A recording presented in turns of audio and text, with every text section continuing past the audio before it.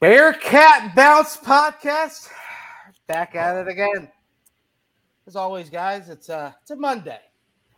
It's a Monday following a loss, but last game ever in the AAC Monday. It is a Monday following the departure of a historic coach here at the University of Cincinnati. Monday, it is a hopefully 2 wins for the basketball team.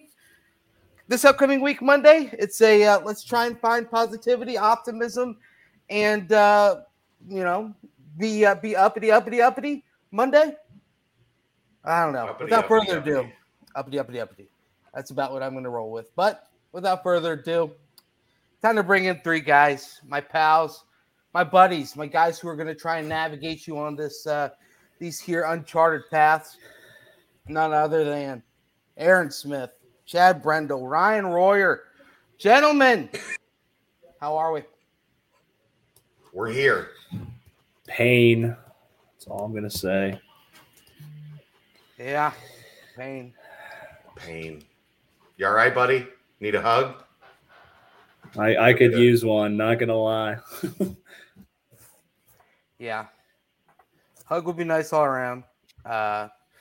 Man, it has been a tough last week and a half, honestly, ever since the number one recruit in the nation in basketball, spurned the old Bearcats. It's kind of been a little bit downhill since then, but none further than this past Sunday when right around, late morning, word starts to spread out. Young Pete Thamel, if you turn on his notifications and you see something Cincinnati in there, it's going to be either something sad or something happy, but it's going to be something that's 99% true. So he drops the discussion that, yes, Luke Fickell is in conversations of, being the next head coach at Wisconsin. So that's where we are. He is now in Wisconsin, had the press conference today. The press conference with John Cunningham was last night. Chad was there. Then they had a 2.5 hour long rendition. I'm happy to still be here. I was sacrificed last night for Brady Collins to try and stay with the BC community. Didn't quite work, so you guys are all still stuck with me. But without further ado, guys, it's funny because you come into these things expecting to talk about the game prior, and I don't think we're going to even mention Tulane or what even. I would be honest. That game was 3 weeks ago. Right. It feels so weird. Am I wrong? Like, that game was so long ago. Absolutely. I barely recall any of the details about that game at this point. It was so. They played in the Maui Invitational a month ago. Yes. Yeah. I forgot even about the debacle of the Maui. Ryan forgot there was a basketball team. At this point, you're absolutely right. The debacle of Maui, like Thanksgiving doesn't even feel like it happened. The whole thing is strange. Dante Corleone was out with an injury. That's about what I can remember. And we had a new quarterback in there, young Evan Prater. And it was senior day. Taylor. That's about it. Taylor, yes, I want you to. There she is. Did you see my edit, Taylor? I fixed it. Man, it's a sad sight. We should just have a rotating picture of a different coach just every 5 minutes on there and start freaking people out. But yeah, I don't know, man. It's a tough time. Obviously, one of the hardest weeks I can remember as a Bearcat sports fan. But we've gotten quite a lot of different accounts on this throughout the BCJ community, but we have not gotten one yet that is that of a former player and honestly a really good friend of Luke Fickell's. But Ryan, man, just laid out there the news as it unfolded to you, kind of how you're able to stomach everything and where you at now with everything. Everybody's here to hear from you. They want to hear what Mr. Bearcat thinks right now. I'm still kind of shocked, still hurt. It's hard to kind of put into words. You feel like this hurts way more than anything that Brian Kelly did. Even though, like, I don't know, it's just you never expected it because we were on this podcast and I was always talking about how Luke was going to be here. Luke was going to stay. And that's 100% what I thought. And I think it blindsided everybody.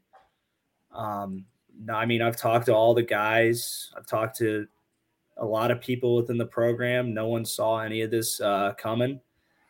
And quite frankly, I don't know how much Coach Fick even saw it coming. That'd have to be something. I disagree, Ryan. I don't know. Yeah. I don't know. That's the thing. I'm not going to speak on anything I don't know about. I'd have to hear it from him. But yeah, I'm just sad because, this university means so much to me. And he was such a big part of that. He was such a big part of like why I'm on this show and why I come here every Monday to talk Bearcats. He's such a big part of UC for me, and just feels like a hole just got ripped out of my heart. But right when I saw Pete's name, I was like, we're fucked. Like, just to be blunt, like that's the immediate thought. I know I reached out to you guys and I was like, this isn't good. Because DEFCON 1 is your actual words. Yeah. I said this is DEFCON 1. Like, this is bad. Still, like, I don't know. I feel like Wisconsin's a lateral move, in my opinion. I think every year that he's been here, at least the last 3 years, we would have beat the shit out of Wisconsin. I'm just going to say that straight up. And I feel like being in the Big 12, I think he'd have every chance to win and be successful. I don't think he's the type of man to be about the money, and it's nice to have it, but he just got paid. He got everything. I talked to him earlier before the year started, and he's like, yeah, I told him I need X amount of dollars for my assistants, and we need the indoor. And Cunningham delivered like he's done a lot lately, and then he just kind of bails out. So there's all a lot. I mean, I'd love to talk to him to try to feel him out, but it's hard to stomach because I really thought he'd be here, and I only thought he'd ever leave for Ohio State. I never thought it would be anyone else. And I don't know, maybe that's his motive. Maybe it's, hey, I want to go beat Ryan Day and prove to Gene Smith that I can win in the Big Ten. I mean, maybe that's it. That's just top of my mind. Maybe he thinks the Big Ten's going to take over and he doesn't want to be behind the 8 ball. I don't know. But a couple things. What is your reaction to him interviewing the day after the ECU game? I don't know if you've heard this or not. I know about that. Yeah. And then Amy traveling to Madison to for a scouting trip, feeling out the city, probably checking out the schools. Yeah. When was that the same time period? So I believe they came. It was same time period, but I believe they came here to interview him the day after the ECU game. I don't like. I mean, that doesn't match anything. That's a team still playing for a championship. I know, and I don't know. Like, that's the thing. I don't know if he's done this. Like, it's like, a lot of people, they'll take interviews just to hear people out. I think it's not something you love. I don't know. It would just depend on, did he take interviews from Michigan State? Did he take interviews from Notre Dame? He took interviews, but they were always after the season. Okay, never so during. This is the first time? Yeah. Yeah, I don't love that. It sounds like, I don't know why. That's what still keeps coming back in my head. Like, why? Why would he do that? Like, what is provoking this? And that's something I really don't have an answer to. Like, I could just keep guessing in my head, but I don't love that he did that. And I'm sure that was something that he's probably feels really bad about, because I will always defend Coach Fickell. I think he is a great man. He has a great heart. He is rooted in everything that you should be as a man, as a football coach. And I will stand by that. And if he took that interview, I don't think he would ever give anything less than his best for this university and that team. So, yeah, the optics might not look good, but like I would die on the hill that he was giving all he could for this team, even though that he was maybe planning on leaving. Yeah, like Chad was saying, that the interview in that article that was posted by a Wisconsin writer, it was about how it was during the ECU weekend. How they were like super undercover. They were changing tail numbers on flights so they couldn't be tracked, and trying to like they're hiding in cars and things like that to not be seen. And all of a sudden they, he supposedly had a 7:30 a.m. interview after the ECU game, because the ECU game was on a Friday, and then they were able to make it back for the for Wisconsin's game against Iowa. I mean, the whole thing is kind of strange looking back on it, and I think back as well to the end, to after the Tulane game in the press conference.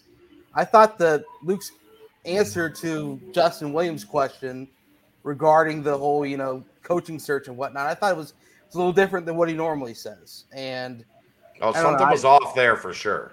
Yeah. When was that? When was that question? After the game. After the Tulane game on Friday night. If you go back and watch it, it's just the tone was weird. He was like, it's going to be a tough, next couple of weeks. So I'm going to see. I got to get back with those seniors to talk about what the next couple of weeks are going to hold for them. So it's kind of that part was strange. I don't know. The whole thing.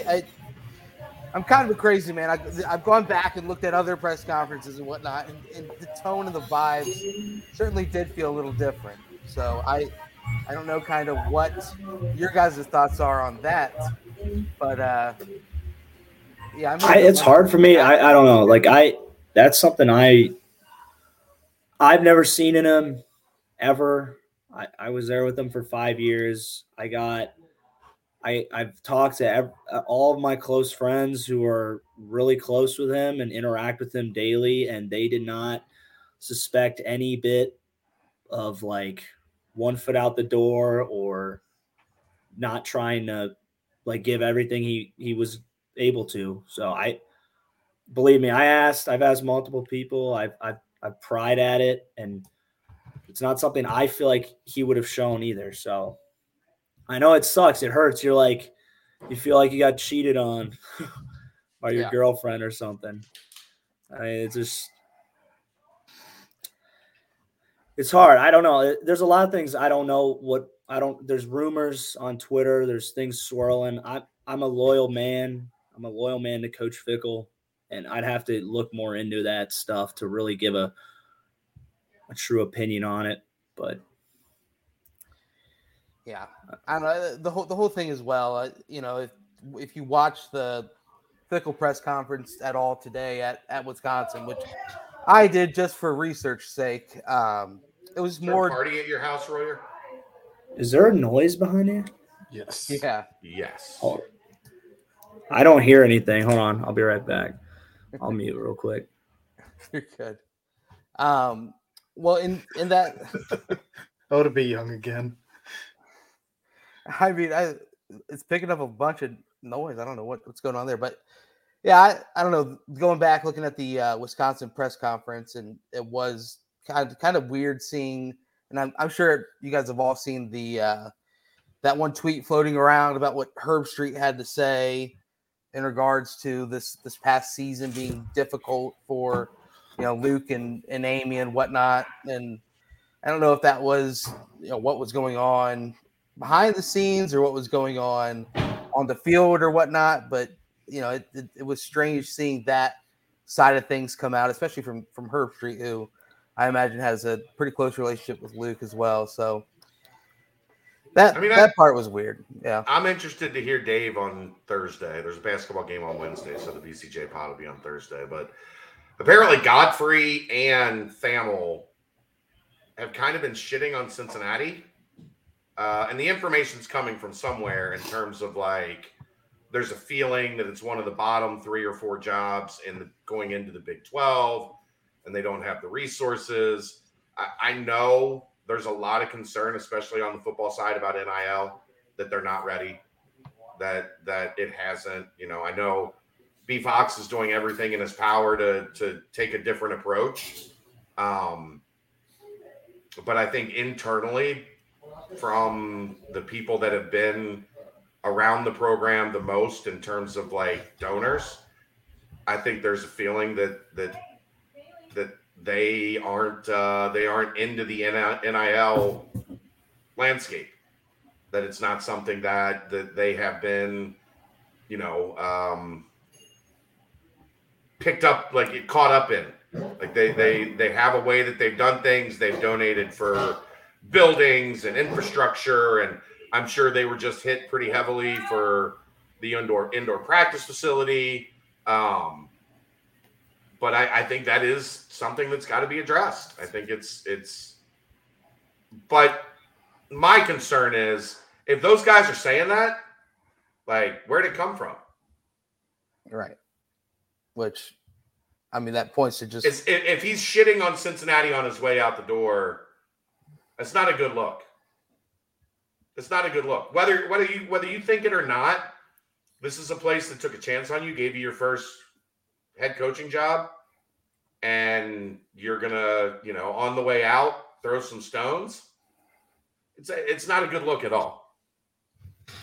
I mean, do you think a lot of it is just the whole booing during the games and then the social media interactions that followed and that sort of thing? Or do you think it breaks down even further into like something internal that, no one really knows other than Luke and the other choice few people internally as well, outside of the NIL thing? I think there was, you're losing recruits. They lost Malik Elzy, NIL was a factor. Cam Calhoun, NIL was a factor. Jason Hewlett, I don't care what anybody related to him on the board says, NIL was a factor.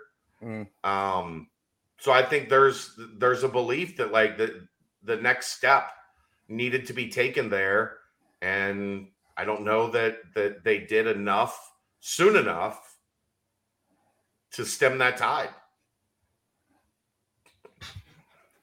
Yeah.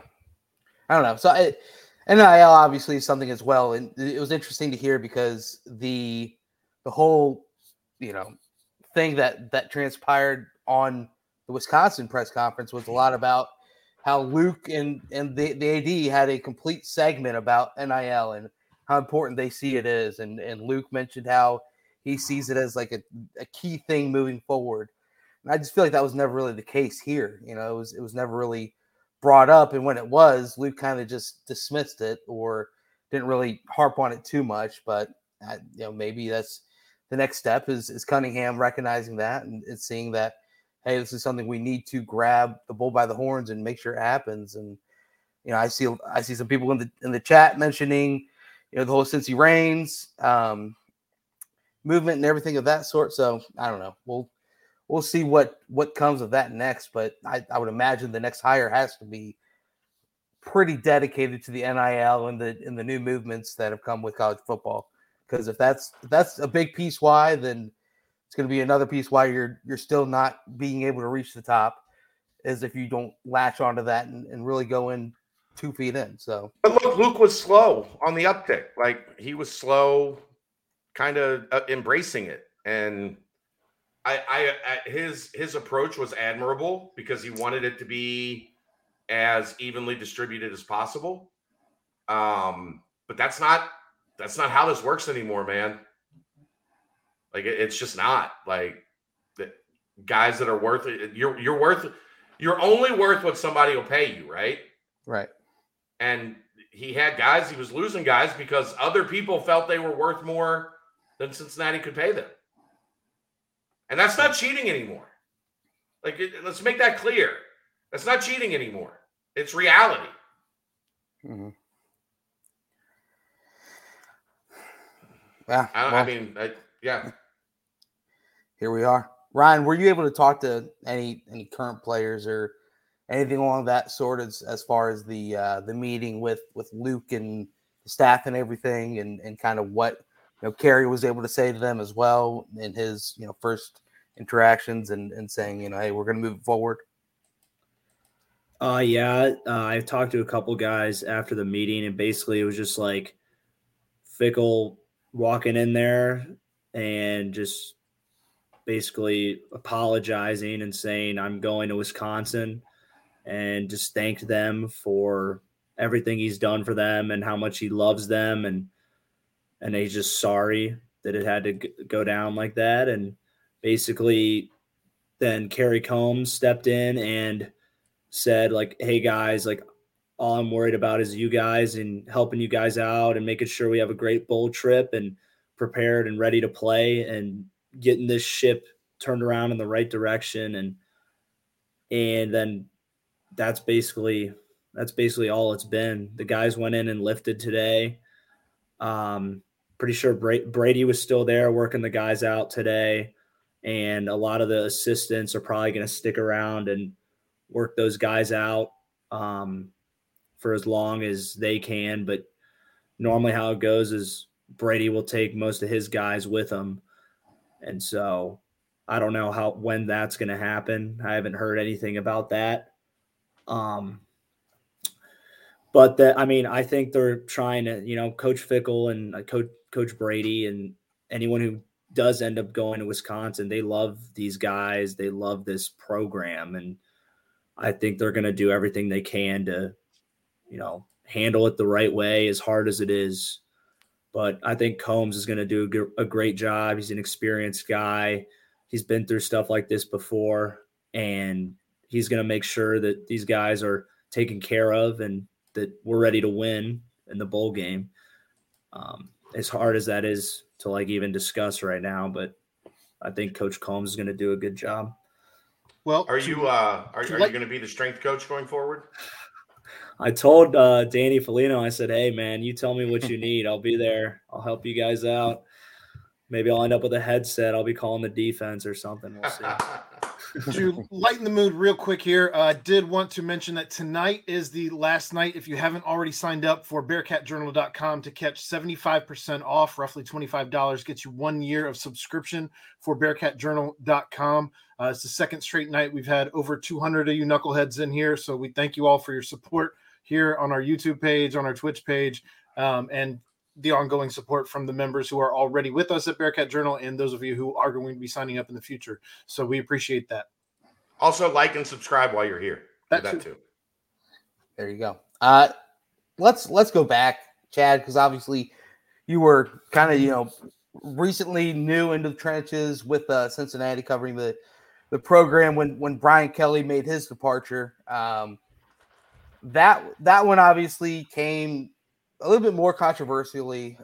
This one, I still have a weird feeling because I was a sucker for what Luke was mentioning about how being able to, do everything that you can do elsewhere at Cincinnati, the whole buy-in that he wanted everyone to have. And I completely bought into the message as well. And I understand the business side of things. I understand that, yes, there are bigger steps out there and whatnot, but moving to the Big 12 in the first season and the whole fact that, it's a new adventure, a new step towards a direction. I don't know. We'll see. I was thinking that he was going to stick around at least until Ohio State or something. Not Wisconsin. Wisconsin was the mind-boggling one for me. 1 second. Paul, it's a joke. Okay, relax. Promise. It's what they say at the end of PTI. Pardon the interruption. I mean, you have anything else you could be doing with your night, and you're here with us. So kind of does make you a knucklehead. No, Brent, I was the same way, and I'm still trying. That was my thought process. Coach Fickell, he's a Columbus guy, and maybe he's trying to use Wisconsin as a stepping stone to Ohio State, right? Because the Buckeyes have infinite money to buy him out of any Wisconsin contract if that's who they would want to replace Ryan Day with. But it's my only thing is all right, maybe he wants to, I got to go beat Ryan Day once or twice to, show OSU, hey, I'm back. I'm not gonna be 6-7 again. I don't know. Yeah. And I saw someone mention before, they said like they saw Freeman kind of, take the Notre Dame job, and who knows, Coach Fickell. I think that hurt. Yeah. And God bless Coach Fickell. He was riding with us and he stuck to us then. And maybe he just like, I can't make that same mistake. Yeah. I think there's a lot to that, Ryan. Right. Yeah. Well, because Chad, the same timeline last year, because obviously making the move is a lot to do with making sure you get in there before the whole transfer portal thing happens, before signing day happens, and things to kind of situate yourself well heading forward. The same timeline last year was the reason why Notre Dame made the quick hire with Marcus Freeman, was because they knew they had such a really good, such a solid recruiting class. I think it was their top rated in years or something along those lines, or maybe ever. And they wanted to keep that together. So I don't know. It would have been strange last year if Luke would have had these same sort of interviews and same sort of discussions, which brings me to the point where, like, this season, if frickin' South Florida is able to come up with one stop or pick up one first down, and there's a looming AAC championship on Saturday, it's just, there's so many just we questions. Just win. Yeah, it's like all the questions like circling on my head. I'm like talking to the guys, like, what do you guys like? We would have won. Like, do you think he's staying? And it's just all this, just like could just go. Yeah, it's just like you could just go around in circles and just think yourself into oblivion. Yeah, because you'll never know unless you sit the man down and just ask him, and then be like, "Oh." Does he sit down? Does he win the AAC championship and then leave before the Cotton Bowl, or does he? The whole thing is just it's a weird circumstance. I don't know, but I don't know. I don't know, especially with. It's a thing. He's done such a great job of separating himself from these conversations. Yeah, and kind of obviously that stuff was going on. He was obviously talking to programs, telling them no. But he always did such a great job of distancing himself from that. And it was never brought in on the team. It was always taken care of. So it's you don't know that side of him because he wouldn't let you see it ever as a player. Here's the other thing though. There's no good way to do it.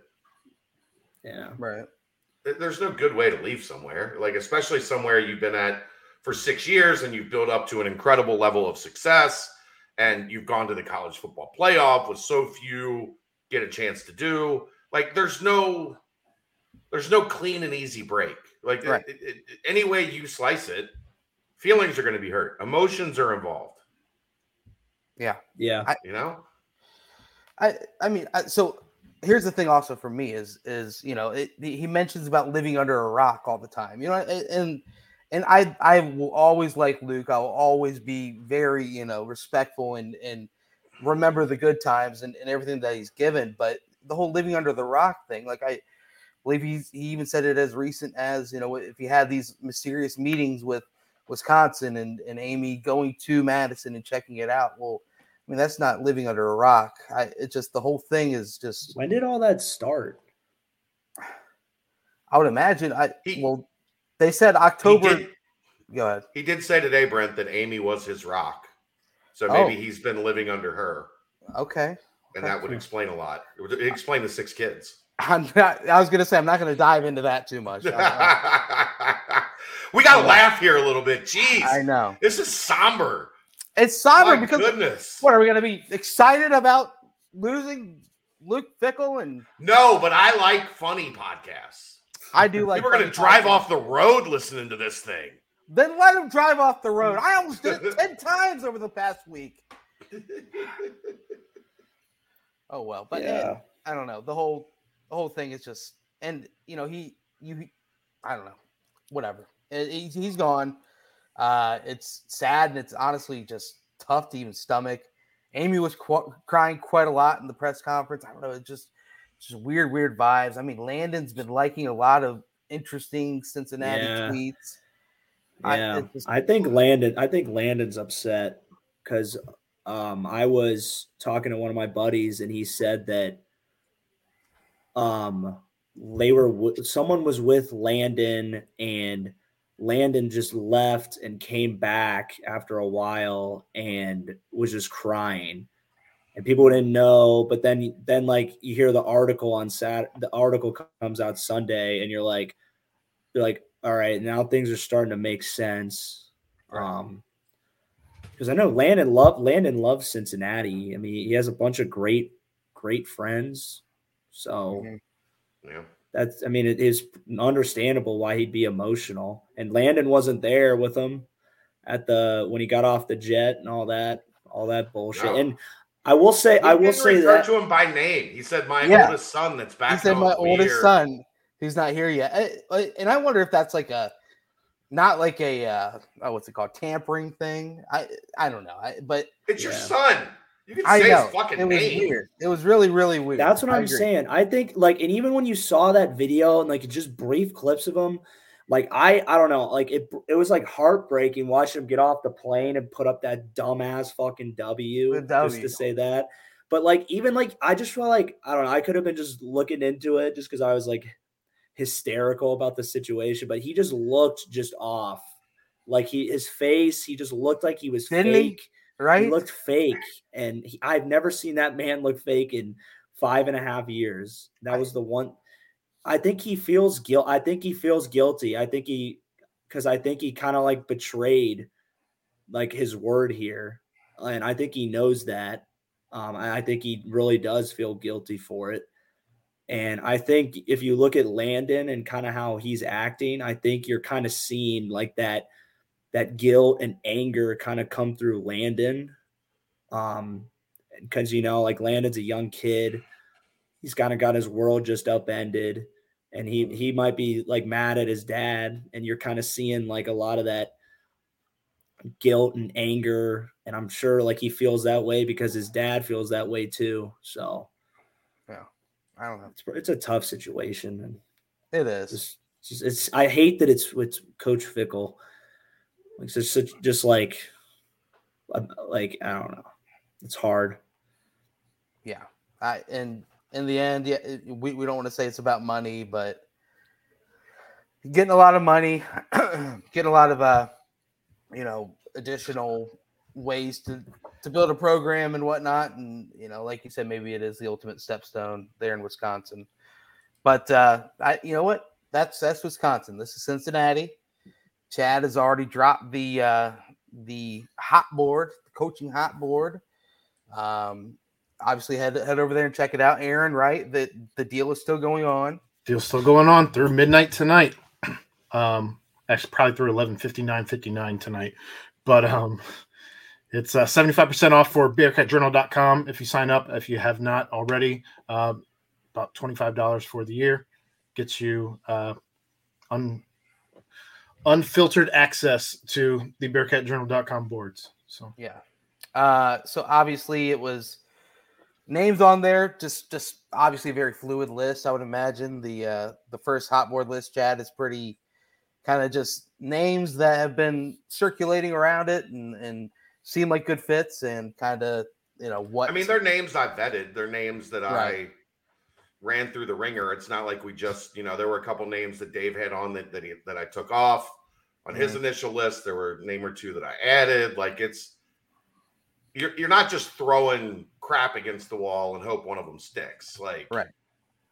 You have to do some work and research and do some legwork on, your contacts around the industry and what is the thought process on this guy? What's the thought process, on this guy?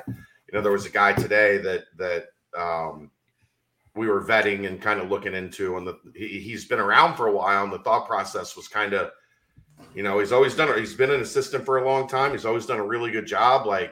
Why hasn't he moved up? Why hasn't he moved up? Is this a guy that's maybe we don't want to throw out there because it just doesn't, look, if I say one thing on the board right now, we're looking at 20 pages of people discussing that one thing that I said, which is great for engagement and views and all of those good things. But it's not the way that I want to treat the fan base. Like, I'm not, you guys know me by now. Like, I'm the most anti-clickbait person that works on the internet. Like, the whole point of working on the internet is clicks. When there's a new, it depends on how, like, what the update is, Paul. Paul wants to know if I'm going to update the base article or publish a new hot board every couple of days. As we get into this thing, names are going to be eliminated. Like, the hot board is going to change. A new name or two is going to pop up. It's like I talked about with Wes Miller. Like, on the basketball side, there was a piece of great information that I had on Wes Miller, and I'll talk about it now. I think I've talked about it a little bit, but like, that piece of information was Wes Miller when in the past, when there had been jobs that were courting Wes Miller. Mm-hmm. One of the things that he always did was he pulled his staff together and said, "Hey, this job is interested. I'm going to look at this job. We're going to explore this job. I'm going to keep you guys completely like dialed in and detailed and in the know." And I guess after because the Cincinnati job happened right after Wes finished second at North Carolina. Mm-hmm. And I guess there was a feeling from Wes, and I've talked to Wes about this. There was a feeling from Wes that, like, I don't want to put these guys through this if this isn't real. So instead of the way he normally did things, he kind of kept it to himself. He flew to Cincinnati, did the, late night visit where he famously has talked about walking through the arena and looking around and imagining it full. Right. And then he went back and told his staff what was going on. Well, the information I got was Wes always does this, and this when he's interested in a job, and that hasn't happened. Right. And that was correct info, right? Like, I did my due diligence. I was talking to somebody I trusted that had a great source connected to UNC Greensboro. So I kept Wes down the list because my thought was, if he's involved, I'm going to know that he's going through his process of what he does when he's involved in a coaching search. Right. And then he didn't do it. So that's how this shit works sometimes, is you can have the most sourced, most accurate, best, intel on something that's going on. And then something happens that changes it up, and then you have to sort through that. And so that's why Wes was on the list, but he was a late riser as a name that, like, oh man, like this is a guy that's gaining serious heat because he didn't go through his process that he normally went through. So like, I did my job, right? Mm-hmm. I got the right info, except it wasn't right. So I'm not just going to update stuff for the sake of updating stuff. If there is a reason to change the hot board and make it pretty drastically different than it is now, I will do that. If not, I will drop, like I dropped something on one of the coaches tonight on the message board because I heard a couple things that this is a guy that's pretty confident from a couple different sources that this is a guy that they feel like is going to be heavily involved. Mm-hmm. So there will be there's no like hard and fast, like this is what triggers this is what triggers that. Right.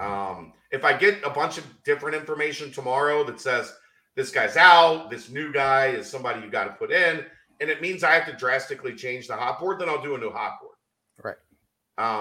But as it stands, I'll update any individual stuff that comes in. And when the hot board needs updating, we'll do a 2.0. Aaron, what does the name Coach Prime do for you? Is it like a 6 to midnight type situation, or what's Coach Prime tickling the fancy over there at the Aaron Smith household? I mean, you're going into a new conference. Hold on 1 second. You're trying to get Aaron. Hold on 1 second. Just there's a bunch of questions about this. I was talking about the most recent podcast done by Stephen Godfrey, and then Pete Thamel did his college football or the ESPN podcast today, and kind of said almost the exact same things that Godfrey said. when that happens, Yeah. two guys that aren't connected, that are both in the same field, and they're both saying the same thing, somebody's giving them that information. Right. They didn't say Luke Fickell told them. Like, I'm just saying it's very odd that you have two people that high up in the pecking order of like the national scene that are saying the exact same things about Cincinnati as this is happening. So that's what I was talking about. The Stephen Godfrey podcast, Splits on Duo, is on Patreon. It's his paid podcast. The ESPN one is free. You're free after this show to go listen to that and make your own observations. Go ahead, Aaron. I'm sorry. Well, and the weird thing is because Pete has a direct connection with Luke, because on the Cover 3 podcast, they said Cincinnati is the best available job right now. So, it's obviously the Thamel connection is kind of the thing to look out for there. What was the direct quote? Just that Cincinnati was one of the 3 or 4, like, because of infrastructure and the way the program is positioned right now. So, like, future going into Big 12, they'll be one of the 3 or 4 worst, like, situated schools in the conference going forward. Uh-huh. Yeah. So, well, Aaron, are you all the way up to 12 now? Was that enough to build you up? I mean, again, we're going into a new conference, Big 12, and you want to clearly, I mean, you have kids decommitting from the current recruiting class. You got guys entering the transfer portal. You need to make a splash hire going into this conference to be able to pick up the pieces quickly. And for a guy who is very good at recruiting, is in the know and involved in NIL, and is as connected as anybody with coaching staffs around the country, whether they be NFL or college at this point. I don't know that you could make a bigger splash hire than Deion Sanders right now, especially if you're going up against Colorado. Like, if that's the biggest name that you're going up against, I don't think it's going to cost you crazy money to sign Deion Sanders. I don't think he's going to come in trying to ask you for, like $8, $9, $10 million a year. I don't think that you're going to be paying him as a top tier coach, as he's still trying to break through. And I think anybody that you sign at this point is you're lucky if you get them for 3-4 years anywhere at this point. Mm-hmm. If you get them for 5, 6, 8 years, consider yourself lucky. And so I don't know if you're trying to make a gamble on a guy who hasn't proven himself all the way at this point. Like, I know Brian Hartline's a name that's been kicked around. Brian Hartline has not coached as an offensive coordinator. He has not coached as a head coach. Right. Deion Sanders has coached as a head coach and has a winning track record at this point. He has taken a number 1 recruit in the country. So I don't know that you're going to have quite the growing pains with a new guy trying to get his foot in a head coaching spot as you would with Deion Sanders coming in.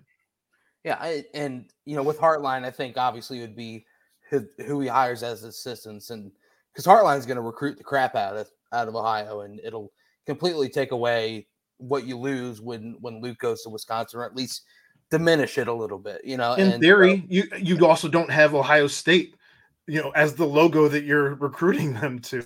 Right, Cincinnati's a little bit different. And Brian Hartline also kind of, he gets if not some of the top 5 best receivers in the country. And, how would you compare him to a guy like Mike Brown, who doesn't get that, but he produces Alec Pierce, Tyler Scott, Trey Tucker. I mean, they might not be as good as Marvin Harrison Jr. They might not get drafted as high as in Jigba or whatever, but Brian Hartline doesn't have that experience with development and three-star guys, maybe some 2-star guys. And like you said, he's never played top guy. Like, he's always been he's when you're assistant coach, you get really good at your role, and all of a sudden you're going to have to be a head coach running the whole program of a Big 12 school. You've never done it before. Mm-hmm. He might have some of the recruiting, but we don't know how much of a development factor he's going to have in a different talent level that Cincinnati recruits. We still recruit good and we develop our guys. That's what made us good. But, it's a little bit different when you're Ohio State. You're getting 5-star after 5-star. So, right. But I like what you're saying about Prime. When it comes to recruiting, when it comes to like bringing that swag back, bringing something that like, it's like, yeah, we got knocked down, but we're getting back up. We're ready to throw some punches with Prime. How much national exposure do you get just him walking through the door day one? You get it all. You get all the videos, all the like. He's in with Barstool. They do all that NIL promotion, everything. I think it's time to lean into the fact that you're an urban school in the middle of Clifton. Like, it's okay to embrace that as part of the culture here, and I think that's.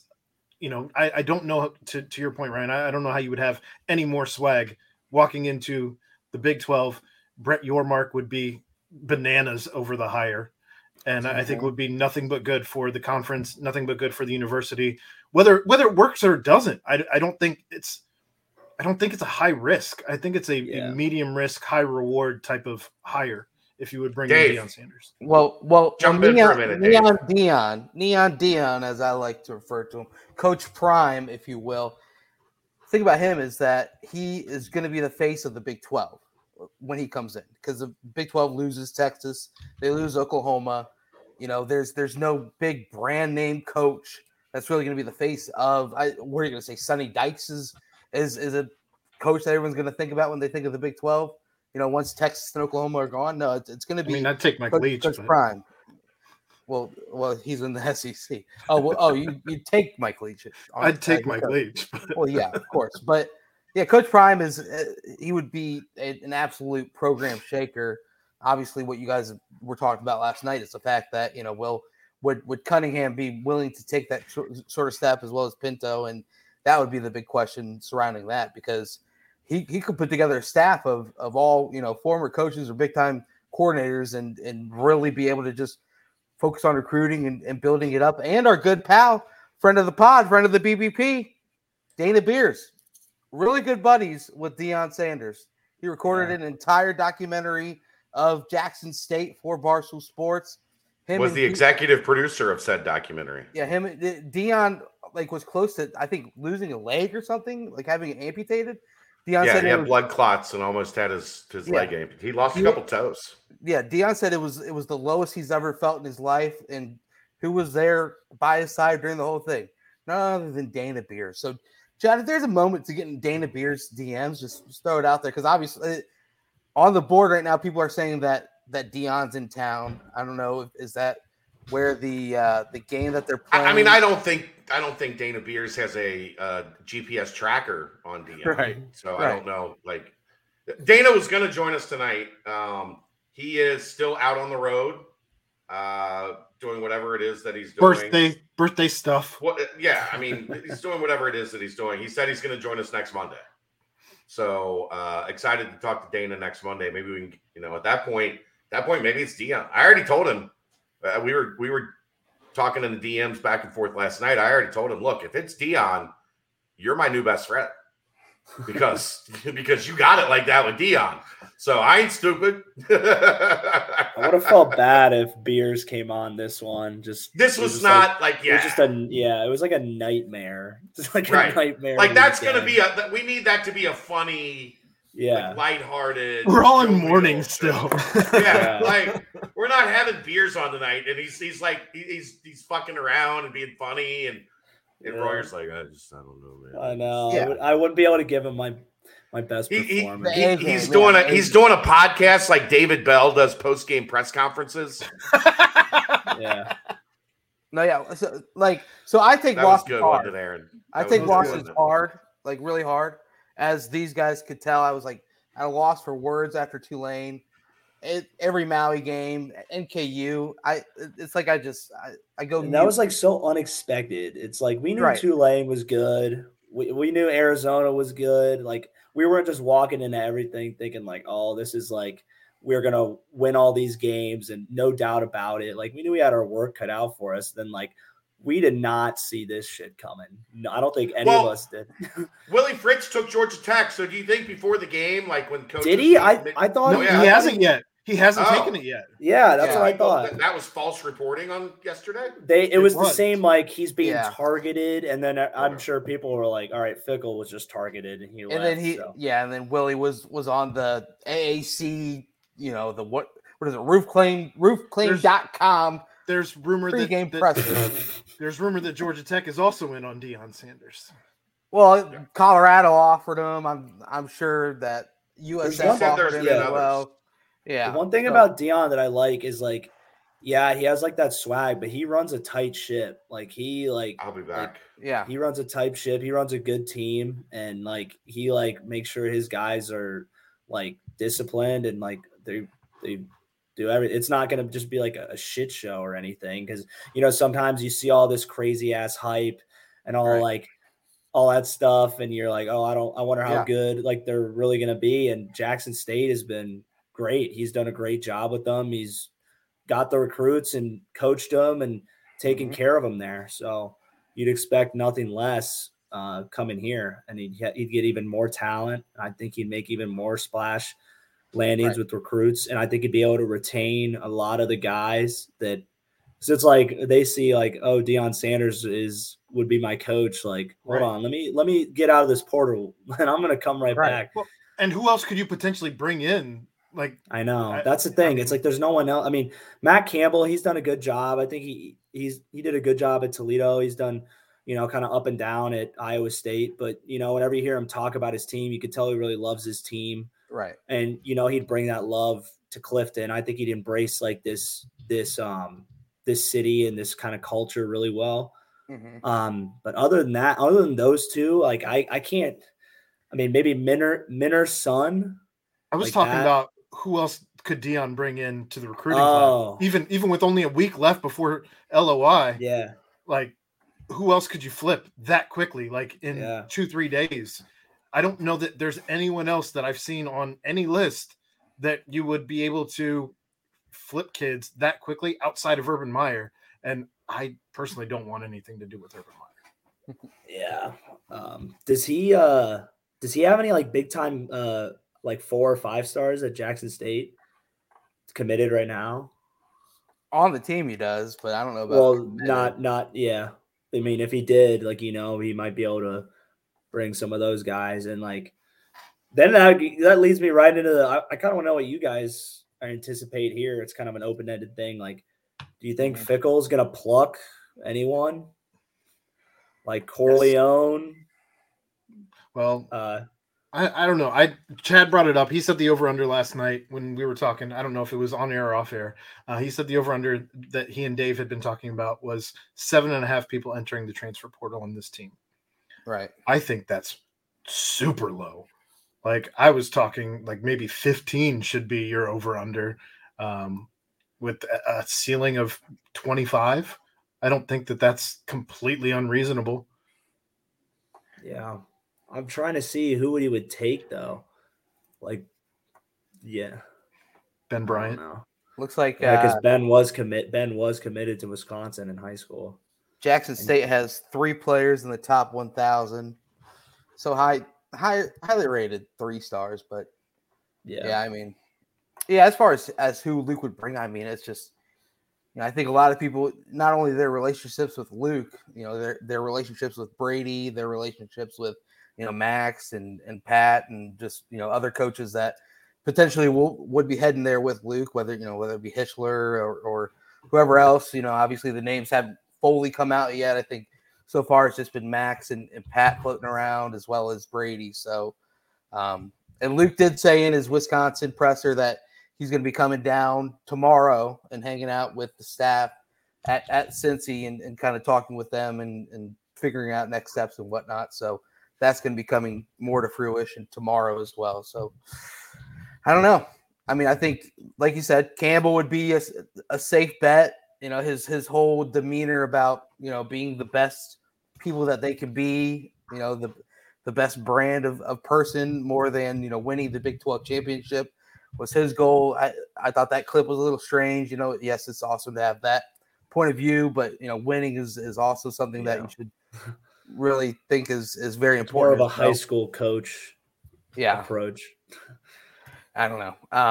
But yeah, and then you do get all those coordinator names, whether it be Leonard obviously getting tossed around after the whole Luke up there situation. I don't know, Hartline. I feel like Hartline would be good just for recruiting, but as we've already touched on all the different things there. But Golit, Minter, maybe Dion could come in and make Hartline his OC. Actually, yeah, that wouldn't be bad. That wouldn't be the worst thing in the world. Best of both worlds. No, not at all. In-house hire would be interesting as well, but I think that's something that would be.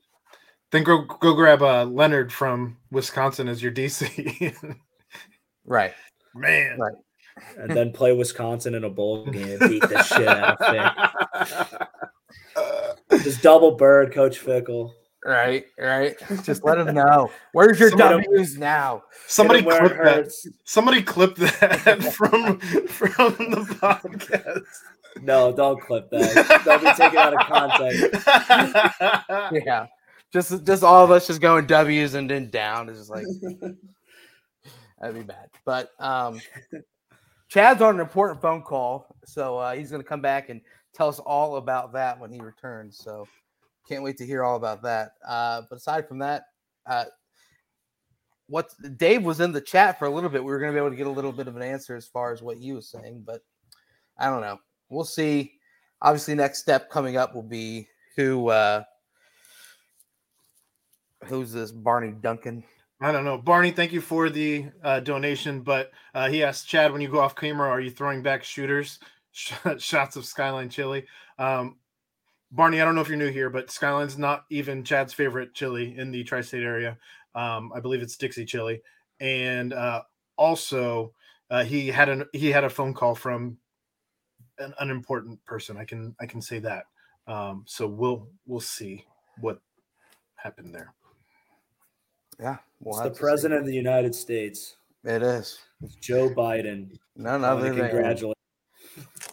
than Lucas Fickle. Younger brother of said Luke Fickle. Yeah, I guess what? So next step is obviously just waiting to hear about the bowl game. Like you said, Ryan, the team's getting all revved up and still training and whatnot. And I do know Brady was training him today, so I would imagine that would be the last day if Luke's coming back and taking them all up right away situation. So we'll have to see. But yeah, I don't know. It'd be interesting to see what dominoes fall. Is there a name outside of Coach Prime that we've already kind of harped on that either of you guys are kind of hoping might crop up that hasn't cropped up, or that you've seen on these lists that kind of piques your interest a little bit more than the other ones? I mean, the biggest splashes would be as long as I don't Coach Prime. See. Oh, sorry. Can you hear me? Yeah. Oh, sorry. I didn't know if Aaron. I didn't mean to interrupt Aaron.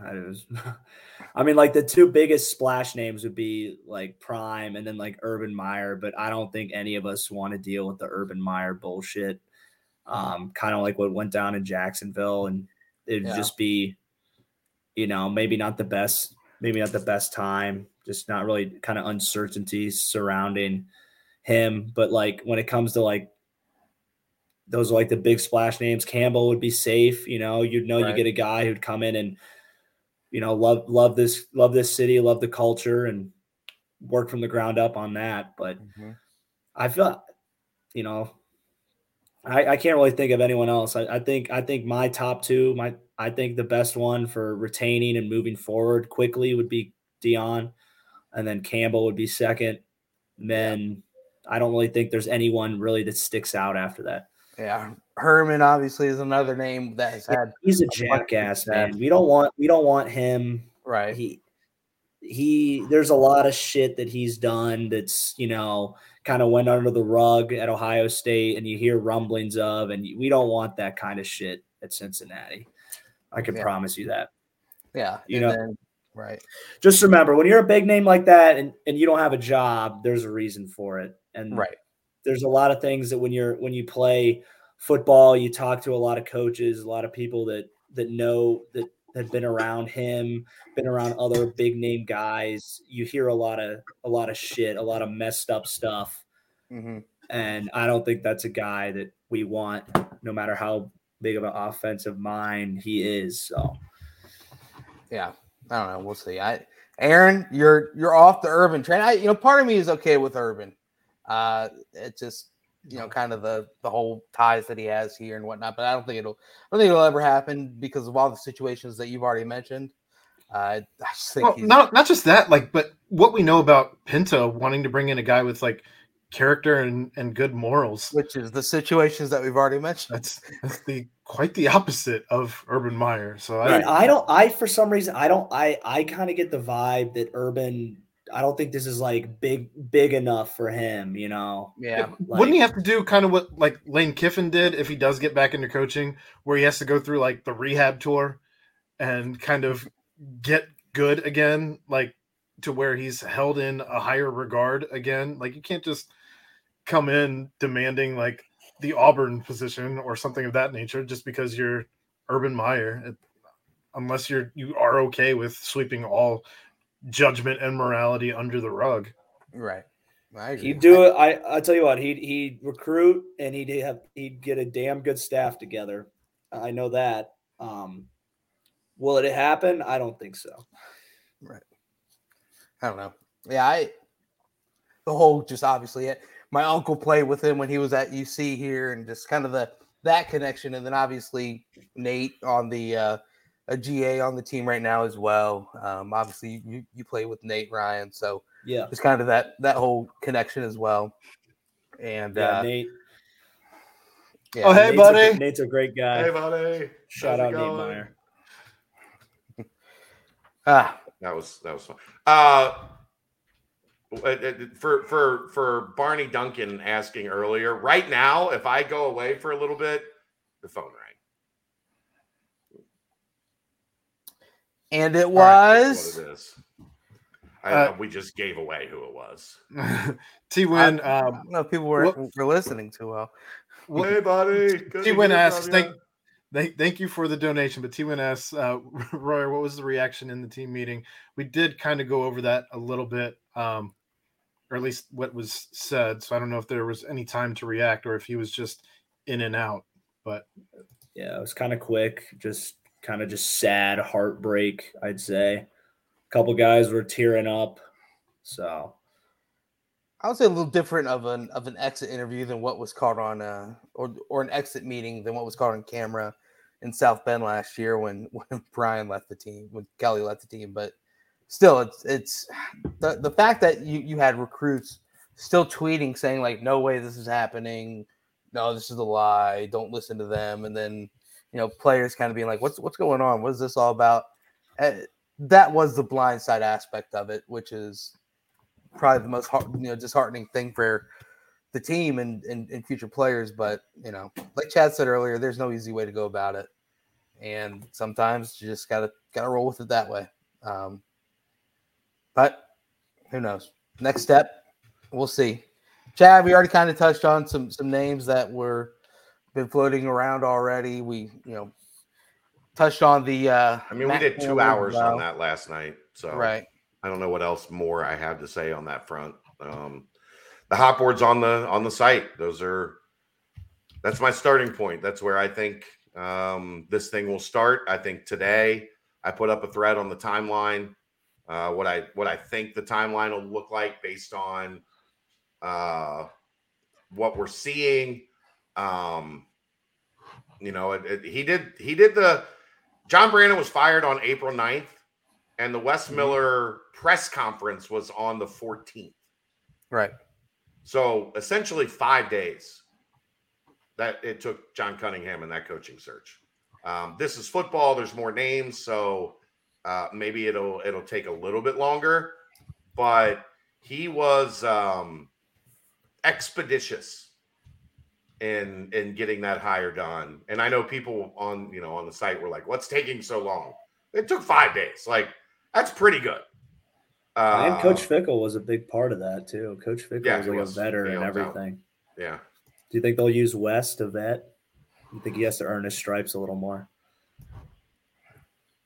Probably not. I mean, I don't know what Wes could really help out with on the football side. Yeah. He was at North Carolina. He Greensboro for 10 years. They don't have a football team. Yeah. So like this whole football thing is new to Coach Miller for sure. Yeah. Yeah. Well, Dave Simone, I'll Venmo you. Come on live. Fill us in. Everything that you and Chad talk about off air. We'd love to hear it as well. Dave, I will it will be you fired instead of Brent. Wow. Into the sun.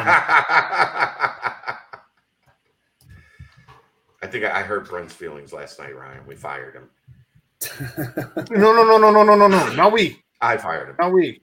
Made me type up an article they didn't even post, then fired me. Yep. For doing that. That's what I did yesterday. Somebody said if you could fire somebody and if that firing meant Brady would stay, who would fire? And Brent fire me, man. Brent was the one that wasn't on the show, so he was an easy. Neither was Royer. I pay you a lot more than I pay Royer. I know. Yeah. That's why I would hope you would just fire me. But anyways, it was a sacrifice, which I think means they send me to Madison, where people jump around. Sacrificing you and sending you to Madison. Yeah, Jason, I am wondering. Look, that's a fun town. Yep. Yeah, Jason, I am wondering what would happen if I did Venmo young Dave Simone. Get a little intel. Who knows? But I don't know. It's obviously an ongoing process here. One that there's not going to be an answer tomorrow. And also the West hiring came up kind of out of nowhere. That was like a late, hey, Wes is the name to add to the list. And then all of a sudden Wes was hired about a day or two later. So we'll see how John Cunningham goes about it. He's kind of laid it all out a little bit in his press conference, but that's kind of also just a introductory type thing as well. Do you guys all think like Saturday, Sunday is like the deadline that they want to have this locked up, done? I mean, I'm sure they'd like to, if at worst, they'd like to be real close to the finish line because the transfer portal opens on the 5th. Right. And it is going to happen fast. There are going to be official visit weekends for transfer portal kids starting on the 8th and 9th, like that weekend. So the portal opens on Monday. By Thursday and Friday, and maybe even by Tuesday, kids are going to be on the road taking visits and committing quickly. We talked about this before Fickle left in terms of UC in the transfer portal. Like it's the other way around. You're going to want to be committed to your new school as quickly as possible so that you can get enrolled and you can be ready to go by the start of the second semester. So that you can participate in spring ball, because that's how you're going to win a job as a transfer.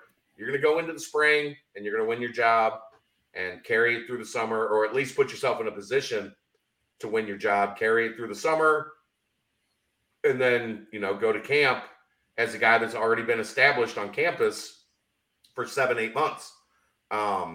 That's critical. Like that's absolutely critical. So there's not a lot of time to waste. There's not a lot of time to dilly-dally around and hope that like we can jump into the portal on December 10th and start trying to like make waves. Now, you kind of need to have this done by the 4th or the 5th, so your head coach can be in place and he can start getting to work. You're gonna need it to happen fast. Yeah, definitely. Especially because the whole entire country has been able to see how talented this roster is, and not that they're going to make phone calls to the players and tell them, "Hey, leave and come join us," but more so, yeah, there's talent there, and if there's a dilly-dally situation, then you can't fault players for trying to further their life as well. T-Win, I can fire Brent because Brady doesn't work here anymore. He's not on this team anymore. Right? Like he doesn't get to be number 4 on this podcast every other week in the summer now. You okay, Brent? Not really. I haven't been well since last Wednesday. 2 Wednesdays, not last Wednesday, the Wednesday before that. Jeez, it's been a long 12 days. Let's put it that way. That NKU thing started a seismic shift in Bearcat land. But like I forgot all about like Sunday just like completely like wiped my memory of everything. Royer, I had COVID on the last episode of the BBP. That's how long ago all this has been. It's weird. 2022. That's how 2020. That's how long it's been. Brent had COVID 2 years ago. Aaron killed a guy. It was crazy. Anchorman reference. So Brick killed a guy. Brick killed a guy with a tarpon. Stabbed a man in the heart with a trident. Yeah, that's it. That's so good. Neil, I agree. Collier picking USC started it all, and he knew it too. That was the worst week ever. It's still going. It's still happening, Aaron. You know what it was? It was Isaiah Collier visiting during the ECU game to throw the smoke off of Luke meeting with Wisconsin the next morning. Day. Yeah. I heard Collier told Fickle to do it, and Fickle was on the fence. Collier said, "You better go interview tomorrow, or I'm not gonna commit." But he was lying the whole time. He knew he was going to SC. Yeah. So blame Collier. It's all his fault. Collier said, "All right, Luke, I'm coming to the game. You can win by a little bit and only have a couple of big plays. Then the next day, your meeting will be great because everyone will be talking about me and my nothing to do with scrimmage at Sycamore." Wow, this is a conspiracy theories unraveling here. That took Aaron and Chad away from the BCJ boards to go to Sycamore. Wow. Okay, we're piecing together the scary things, but I guess we can roll on. I don't have anything else football wise, other than the bowl game is up next. The team is still the team, and those who do stay, which I imagine is going to be a lot. I don't imagine a mass exodus before the bowl game or anything like that. So, I guess we'll see. But aside from that, we'll always have you updated here on who's next on the list for coaching, next on the list for decommitments or entering the portal or this, that, and the other. We'll keep it here. So I guess timestamp. Yep. Quick Paper Supply, your locally and family-owned restaurant supply company for all your non-food products. Quick Paper services over 150 restaurants with weekly low minimum next day deliveries, providing a wide range of food service products, to-go containers, cups, custom printed products, eco-friendly, and much more. They also have cleaning and restroom supplies for all your janitorial needs. Call Nick, 513-470-2029, and reference Bearcats for 20% off your first month of purchases. As always, big thanks to our good friends at Quick Paper Supply. Yeah, I guess you can quickly answer that question from your Uncle Mike. Just have you heard anything at all? Obviously, there's so many other things going on. As far as which bowl game is potentially targeting, Cincinnati. I think it's probably one of 3: Military, Birmingham, and Fenway. Those seem like the 3 most likely. Maybe it could be Gasparilla or Memphis Liberty. Yeah. Those seem less likely, but something along those lines. I would just say normally that would be top of mind, trying to figure out what bowl game they're going to. But that has not been any of the phone. The phone calls I've had since yesterday at about 11 a.m. have not involved the Gasparilla Bowl. Right. They have not. It is what it is. Really? That's weird. That is weird. I just saw the picture of Fickle holding up the goddamn Wisconsin jersey, and I can't. None of this makes sense. One last thing about that. So help me, God. The AD at Wisconsin, Ryan. Listen to this. The AD at Wisconsin is he just looks like a dork too. Dude, how did he get Fickle? He is a former state champion wrestler in high school, Oh, and shit. also Never played mind. He beat the offensive. shit out of me. There it is. He played There it offensive is. line at Wisconsin, and he said he blocked Fickle as a pulling guard once. So John Cunningham never had a chance. All right, I spoke way too soon on their AD. I did not know he was a little like that. I heard that him and Fickle. I heard there was a wrestling match. And Yeah, right. Wisconsin AD won. Fickle had to go. Went to the barn. It was a 7:30 wrestling match. 7:30. This is all starting to make sense now. Yes, but I also heard that Amy Fickle made Luke Fickle not try. She tied one arm behind his back. That's what it was. Because she loved the fall weather in Madison. And she picked the older twins and said, "You guys are joining the Wisconsin side as well. Yes. We're gonna take down Dad, and he's gonna make the move. But we'll see." Ryan, do you think we'll still pump it up? No Brady? No Brady is pump it up still a thing? Kyle Bolden is pump it up, not Brady Collins. So you got to remember, as long as Bolden is a Cincinnati Bearcat, pump it up will reign. And the worst thing about the damn College Game Day this past week is they had a really awesome little video about the freaking jump around, which was like had me like I retweeted that. Like I was like, this was awesome because they had Everlast from House of Pain. Like it's the first time he's ever been to Wisconsin for jump around, and I was like, oh man, this is really cool. And then I wake up the next morning and Luke Fickle's jumping around at Wisconsin. Could you imagine if like they played it and him and his family was like, yeah. What if during like the video you see like that would actually be hilarious. The twins in the background, and they're like in the background of the video on College Game Day. We're like, wait a minute. There's something about Coach Fickle and jumping that just doesn't seem to go well together. He's more of a guy that's supposed to keep both of his feet on the ground. Oh my gosh, DYO Industries. Brady Drogosh news. Anything? Look, until Cincinnati has a coach, none of that stuff matters. Yes. Cincinnati had a very talented recruiting class. Cincinnati now doesn't have a head coach. Everybody is going to come after and look to get involved with their top recruits. Until Cincinnati has a coach. Does the pen work, Brian? Ryan. Lick it, or like, you got a lighter? Does your pen work? Yeah, it works. Sorry, these damn headphones pick up everything, and I can't hear shit out of them. They pick it up. Noise canceling. You need to get one of these, dude. That's true. Or Ryan, I'm trying to get one of these. Yeah, I was actually investing in wired headphones. No, don't listen to Brent. You can get one of these. Brent's headphones, Brent's microphone has been a problem for 3 years. I found this laying around at my house once and just said, wow, there we go. That'll work. Boom. Oh, boy. Makes sense. Let the man doodle. Yeah. Let the man doodle. Drogosh was offered by Pitt. Yes, he was that. Yeah.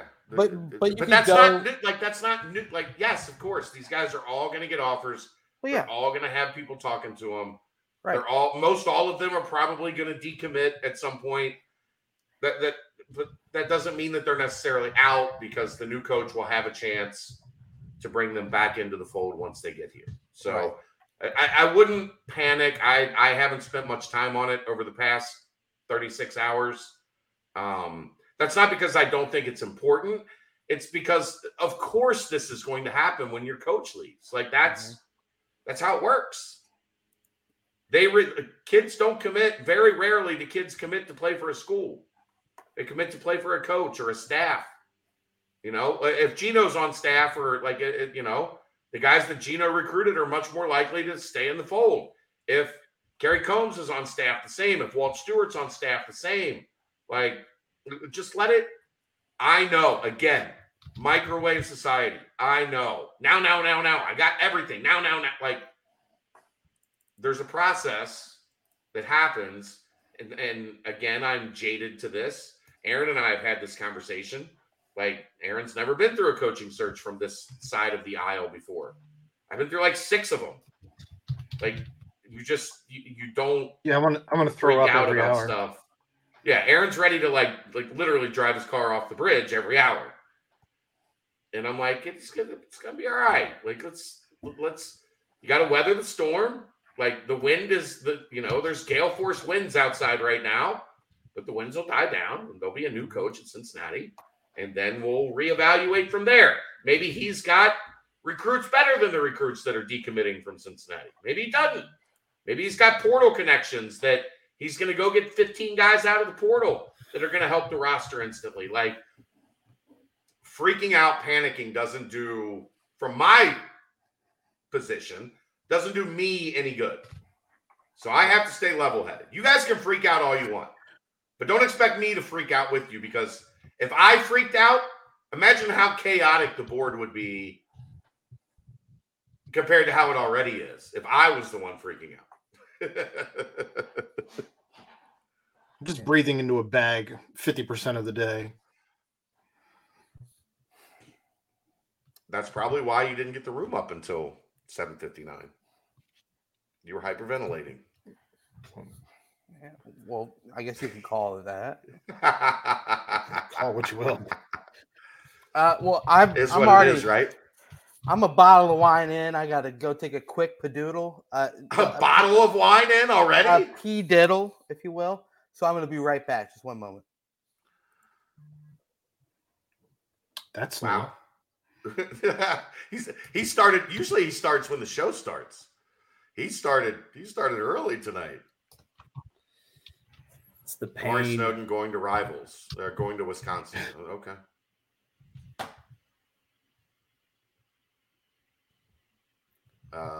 I mean, yeah, this stuff is going to happen. It's what it is. Yep. Somebody just said in my mentions, John Gruden. Yeah, I mean, it's just so funny. Just the we're back there again. I like John Gruden. I know he said some bad things. He was a good football coach. But other than that, he was a great Hard Knocks content guy. Big thing, right? John Gruden. I mean,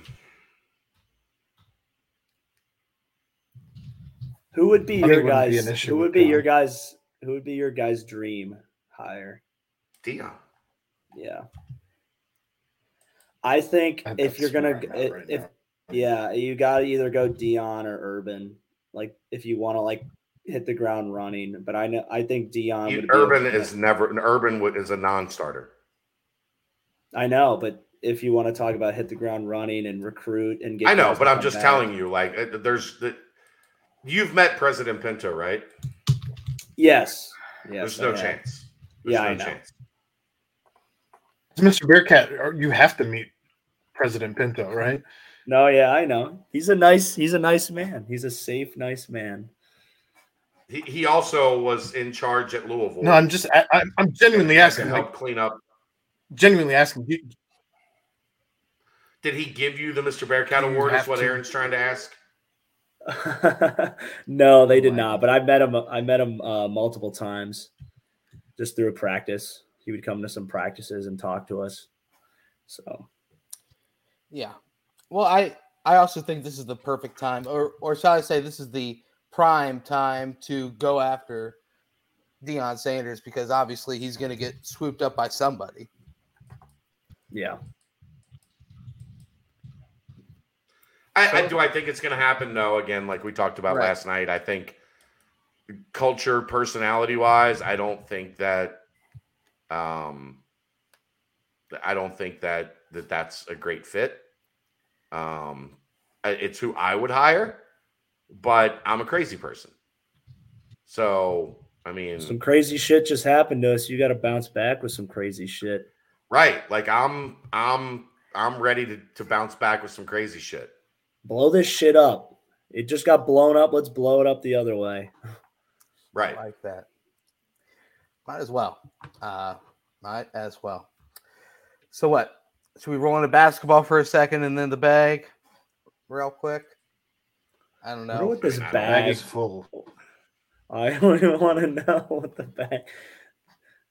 the panic bag. Michael Beers. Panic mailbag is in. Do not listen, Michael Beers. Do not listen to the Barstool. Hey, come on, Michael. No, it was satire. But Michael Beers is the guy who got us Dana Beers on the show. Last time. So we gotta trust him. Accurate. Cheers to Michael Beers for sure. Cheers to Michael Beers. Okay, so basketball, 2 games this week, chance to bounce back. Obviously, the Mount Invitational. I think you can say they played Arizona well. You don't call Louisville bouncing back? Bouncing. I don't know back, but you bounced. I don't know if you bounced back yet. Yeah, fine. I'll call the second 20 minutes a bounce. They bounced the ball a couple times. Louisville might be one of the worst teams in the country. I mean, it's going to be a while for them to get anything rolling there. But yes, that was a win. Good win. If that was a loss, then I don't know. You might be the edit publisher of BearcatJournal.com, Brent, if they lost to Louisville. If they lost to Louisville and then all of a sudden Sunday happens, wow. Not good. Pain. There would be a lot of text messages going to my phone, and they'd be like, Brent, just respond. Just say hi. That'd be like text message number 20. Just checking on you, buddy. You didn't come to Thanksgiving. What's up? What is this, Jason? This is one of the funniest comments I've seen all night. Jason Sallin says, next level chess, hire primetime, let him steal all the best recruits from Ohio State. They keep losing to Michigan. Ryan Day leaves or gets fired, and then Fickle screws Wisconsin and goes to Ohio State. Part of me thinks that's what Fickle's going to do anyway. I think that's his. Part of you think is he's there at Wisconsin to audition for Ohio State, but that is a very risky end game. If you go to Wisconsin and go 8-4 every year, then you'll never get Ohio State. As long as you beat Ohio State. As long as you beat Ohio State with one of those 8. But they don't play Ohio State every year. Not every year. Almost never. Especially with them getting rid of divisions, I'm sure everything's going to change, right? Sure, but you're going to have 14 or 16 teams in the conference. You're not going to play Ohio State very often if you're Wisconsin. Did they officially say they were getting rid of divisions? Yeah, after USC and UCLA, it's like 95% sure they're getting rid of divisions. So it's going to be Ohio State versus Michigan back-to-back weeks. Yep. Until Luke works his magic, if he can. God help him, man. God help him in that conference. Right. 2023, Luke does play Ohio State. There you go. Camp Randall, October 28th. There you go. Hopefully it'll be better than 49-0. Shots fired. Yeah. Some different circumstances. But, so Aaron bounce. We'll call it the bounce against Louisville in the second half. They did look good. Vic Locken looks like an absolute animal. That's something to continue to monitor. 2 games this week. Bryant is going to probably be a tough one on Sunday. They just beat Syracuse. Wednesday is the Fighting Paul McMillans, of NJIT, but they are very bad. They are a very bad team. So Wisconsin's got Bama this year, 2023 as well. Luke's going to open up having to play Bama and Ohio State. Do they play Michigan too? I'm not seeing Bama. I'm seeing Buffalo and Washington State and Georgia Southern. Okay. Hey, he's got those big teeth. He can chop on all the cheese he wants up there. Let me get some more shots fired. Let me get some more cards. Aaron, you did a good job with that. The whole screw milk thing. And and the almond milk gift. That is a very interesting gift. Yeah. I'm here for the fun. That reminds me of when I tweeted a GIF for a commit, and it was like that Fox and the Hound thing with like a milk squirting in the fox's mouth. I was like, people were like, "Whoa, Brent, that's a little weird." But anyway, I digress. Why would you bring that up? Because it's Fox and the frickin' Hound, man. It's a Disney movie.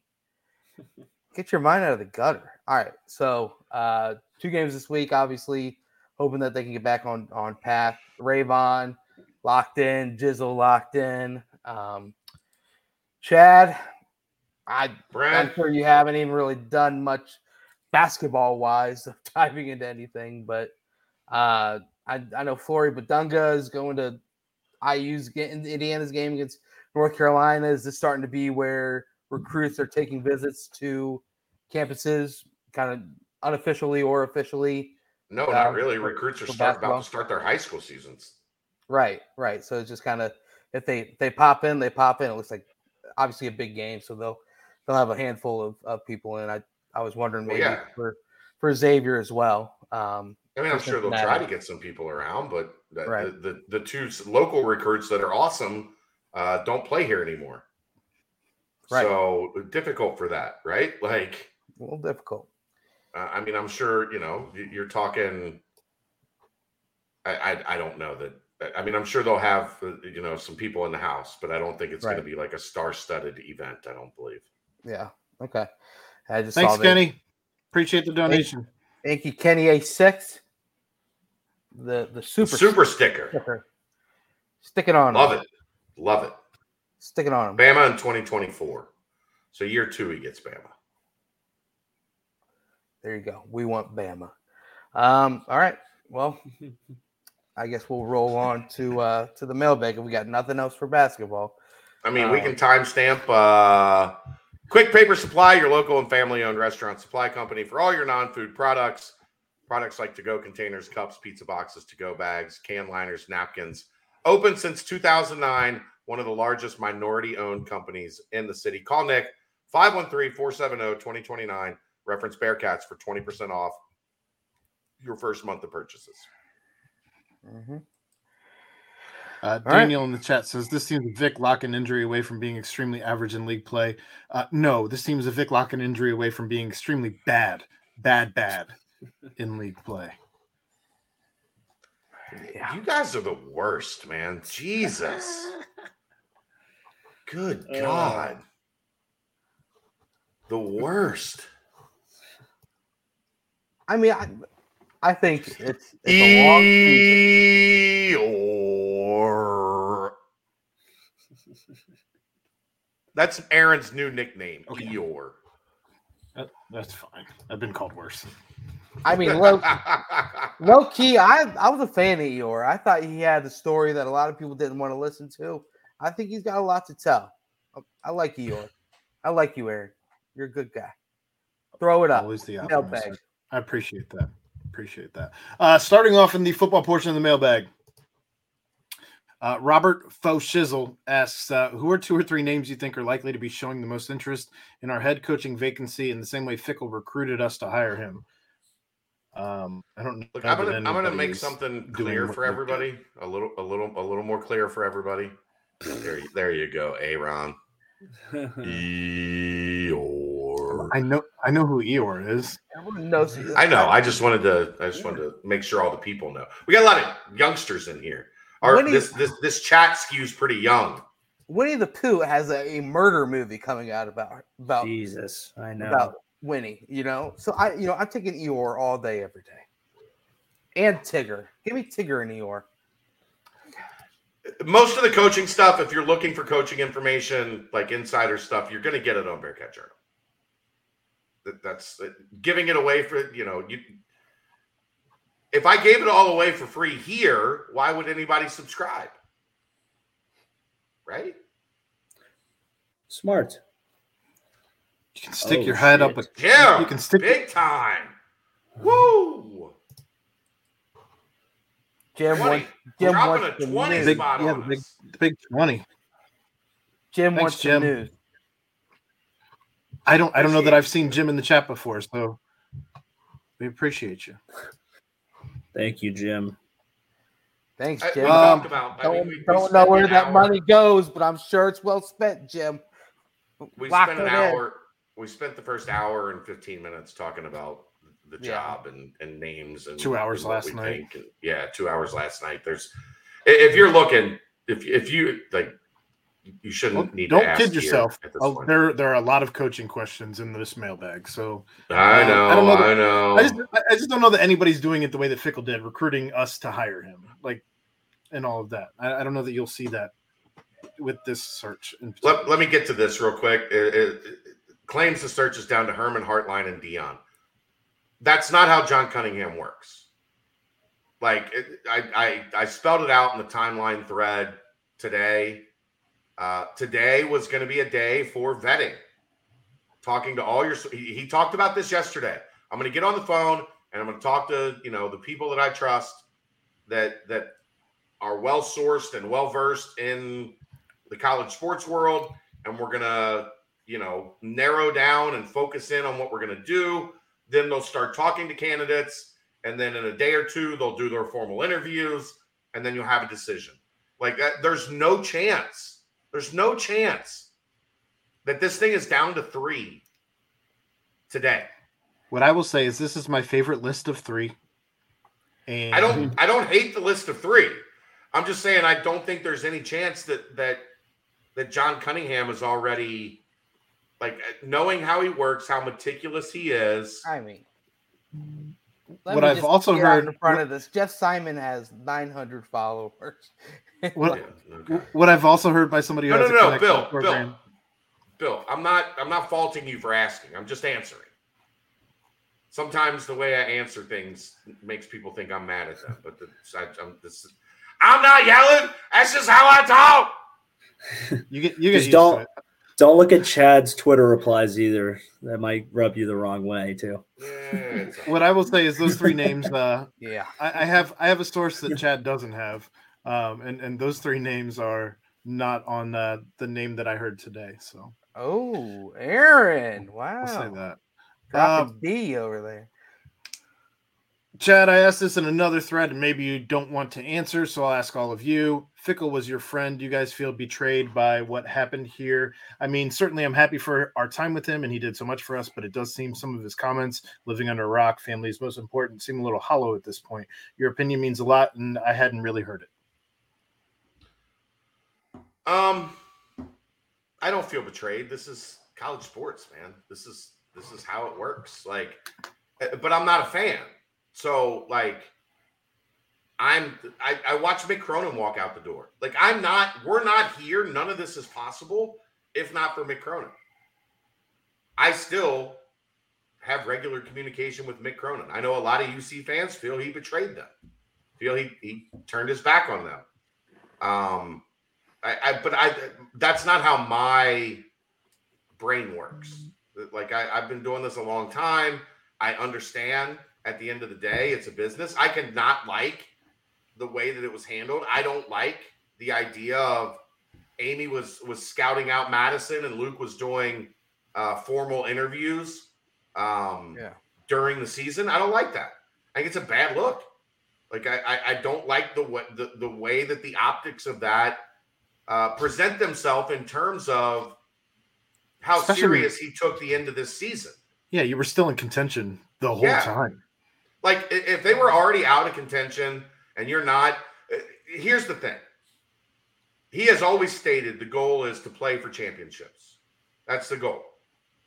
So if that's the goal, your focus until you're no longer playing for a championship should be to play for championships.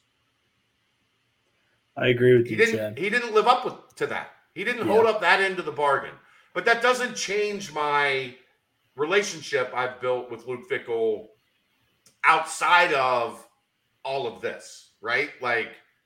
Luke and Amy have been great when Kelly's Luke and Amy have been great when Kelly's been sick. They have helped us out. They have had nothing but kind words. They always ask and check and make sure Kelly is doing okay. The relationship we have is different than just football coach reporter. So do I feel betrayed? No. Do I think he handled it well? Also, no. It can be both things. I don't. Okay, maybe you felt like you screwed yourself last year, and that this year that you couldn't miss out. That it was time to go. It was time to take a different challenge. Okay, that's fine. But one of the things I've always talked about, like, and I think you'll agree with this, Ryan, when people talked about Ben and Evan, okay, one of the things that I said was, if there was this sentiment that, like, to get ready for the future, Evan should have been the quarterback, because that would potentially prepare Cincinnati for next year and the year after, or however long Evan would have been the quarterback. And I said, are you going to look Josh Wiley and Malik Vann and Jabari Taylor and Wilson Huber and those guys in the eye and say, you know what, we're punting your senior year to develop for the future? No. And that's how you create a mutiny in the locker room, because guess what? Those guys are at practice every day. They saw Ben was the quarterback every day. But I think he punted. And I think that's kind of bullshit. Like, I think the way that it went down, I don't think he held to the message that he delivered in terms of who he was. And if you're going to live by that shit, man, you better live by it all the way to the end. If we found out Wednesday that Luke Fickell was taking the Wisconsin job, I think it changes everything, because that probably would have meant that he met with Wisconsin on Saturday. After they were no longer, or even a lot less likely, because you needed USF to beat UCF. Like, I wouldn't have expected him to wait until the UCF game was final before he talked to anybody. But, like, I don't think he lived it to the end. So I don't think that's cool. But do I feel betrayed? No. Like, he's a football coach. I'm a guy with a website. Like, Ryan? I don't think it takes away from everything he did, because I think it was genuine. I think he did make a mistake. I think he did act selfish for the first time in 5 years. And so it's like,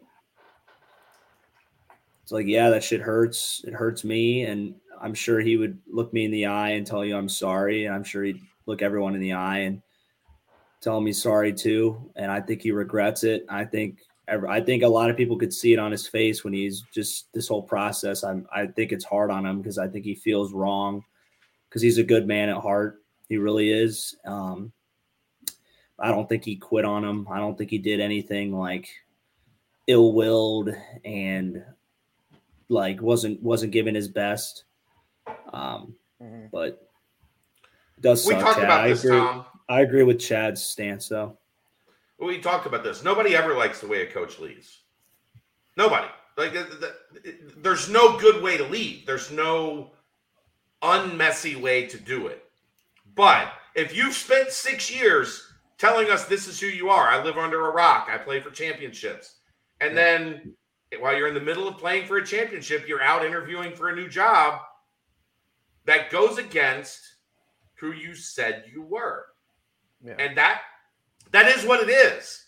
Like, disingenuous. Yeah, he felt that that's what he had to do, and I don't begrudge him for that. But I am also in a position where we talk about things very honestly here. You can call out the bullshit. Yeah, I call out the bullshit that at the end, he was not who he had been for 5 years. Yep. And you want to know that's just the reality of how this played out. Right. You want to know another thing that I thought was interesting is that all last season, throughout the entire year, it was about turning from a top 10 team to a top 10 program. And then throughout this year, that kind of goal and that kind of motto and whatnot, it kind of went away. The talks you never taking heard that it again. next He step, never talked about it.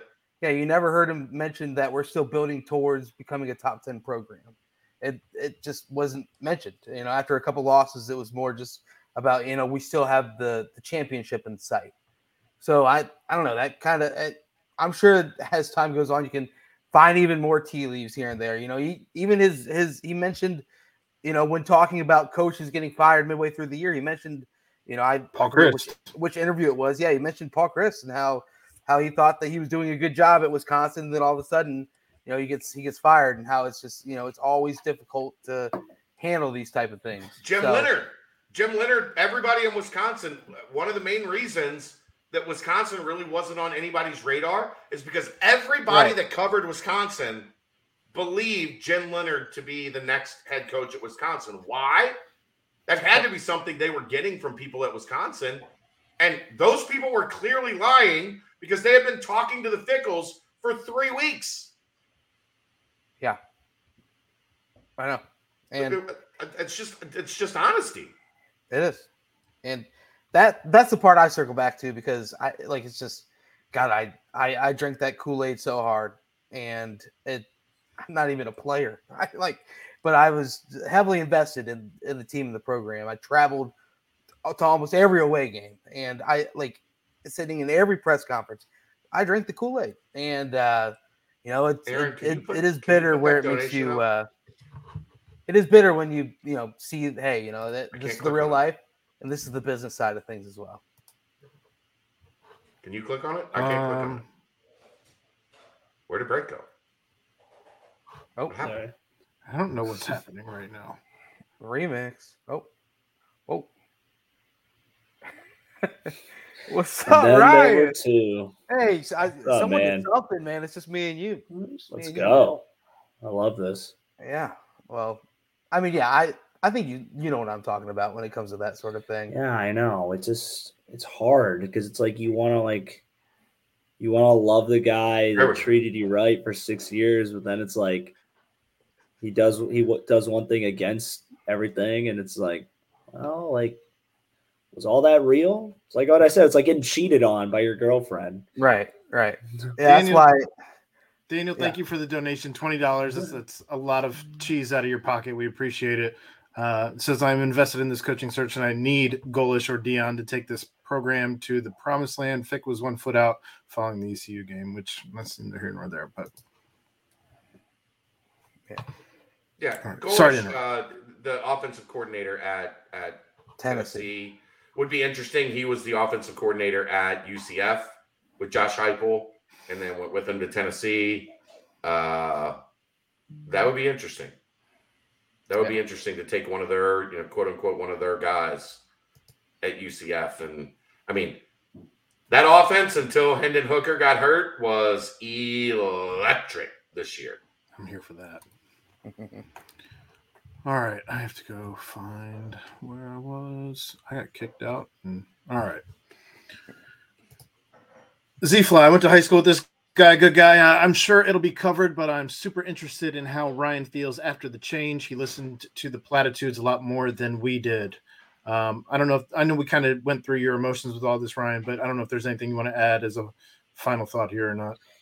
I think Chad had a really good perspective. He just elaborated on kind of like, you don't really feel betrayed, but you do feel just like you feel a little put off because it's like some of it, like he didn't live up to his standard that he set.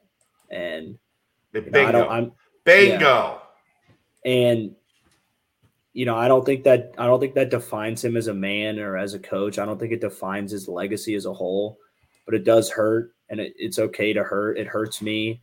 It hurts me that he's gone. It hurts me even more that, he was kind of not following his word, when he had everything in front of him.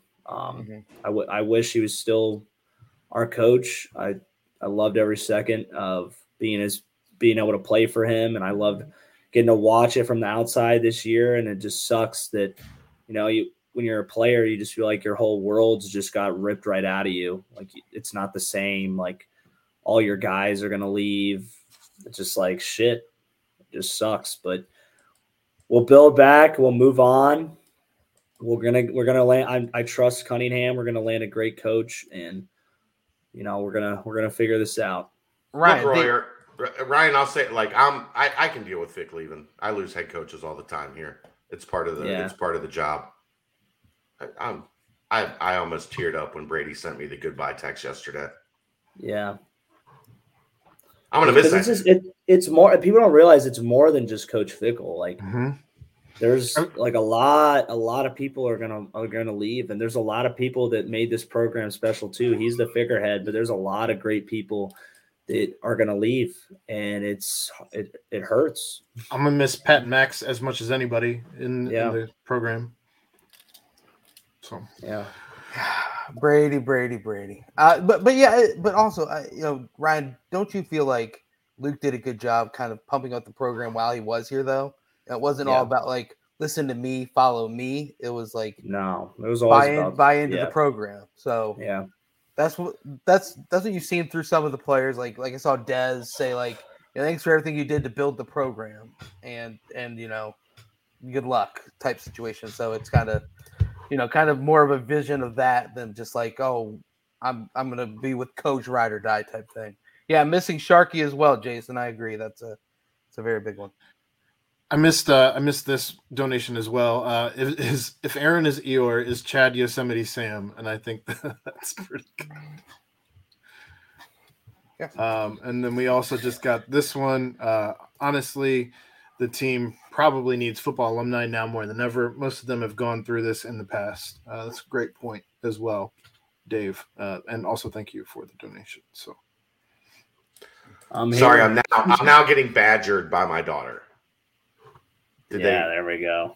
Good choice of words. Yeah. Why is you like that? Why is Brady going with him? Isn't that guy we went to the barbecue place with? Because we did a Brendel's Bites with Brady one time. Tell her we're like 25 minutes out from you being able to answer questions like that to her little heart's content. Why did Cincinnati hire a coach yet? Who are they going to hire? What's going to happen? I have 234 people in this room right now that keep asking me the same questions, child. Calm down. Tell her to watch the podcast and subscribe to Bearcat Journal right now for 75% off until 11:59 p.m. $25 gets you 1 year of Bearcat Journal and unfiltered access to all the stuff that is blockaded when you try to just log on as a plebe. All right, UC spent about $9.5 million in support staff and Luke's salary in 22-23. Do you think how much UC spends will be over or under that amount for next year? I have no idea yet. It depends on the coach, right? Like, if you hire a new coach, you don't have to pay him like you paid Luke Fickell. Why? Because he hasn't performed like Luke Fickell. He hasn't fickled. Right. So, but if you hire, a veteran coach that has some juice, then you gotta do it a little differently. So I don't know yet. Like, I would imagine they'll spend about the same or close to the same total. They should. There's a sliding scale. How much does the coach get? How much does the staff get? That is in play here. I think it'll be similar, but I don't know like exactly what the math is until we know the coach.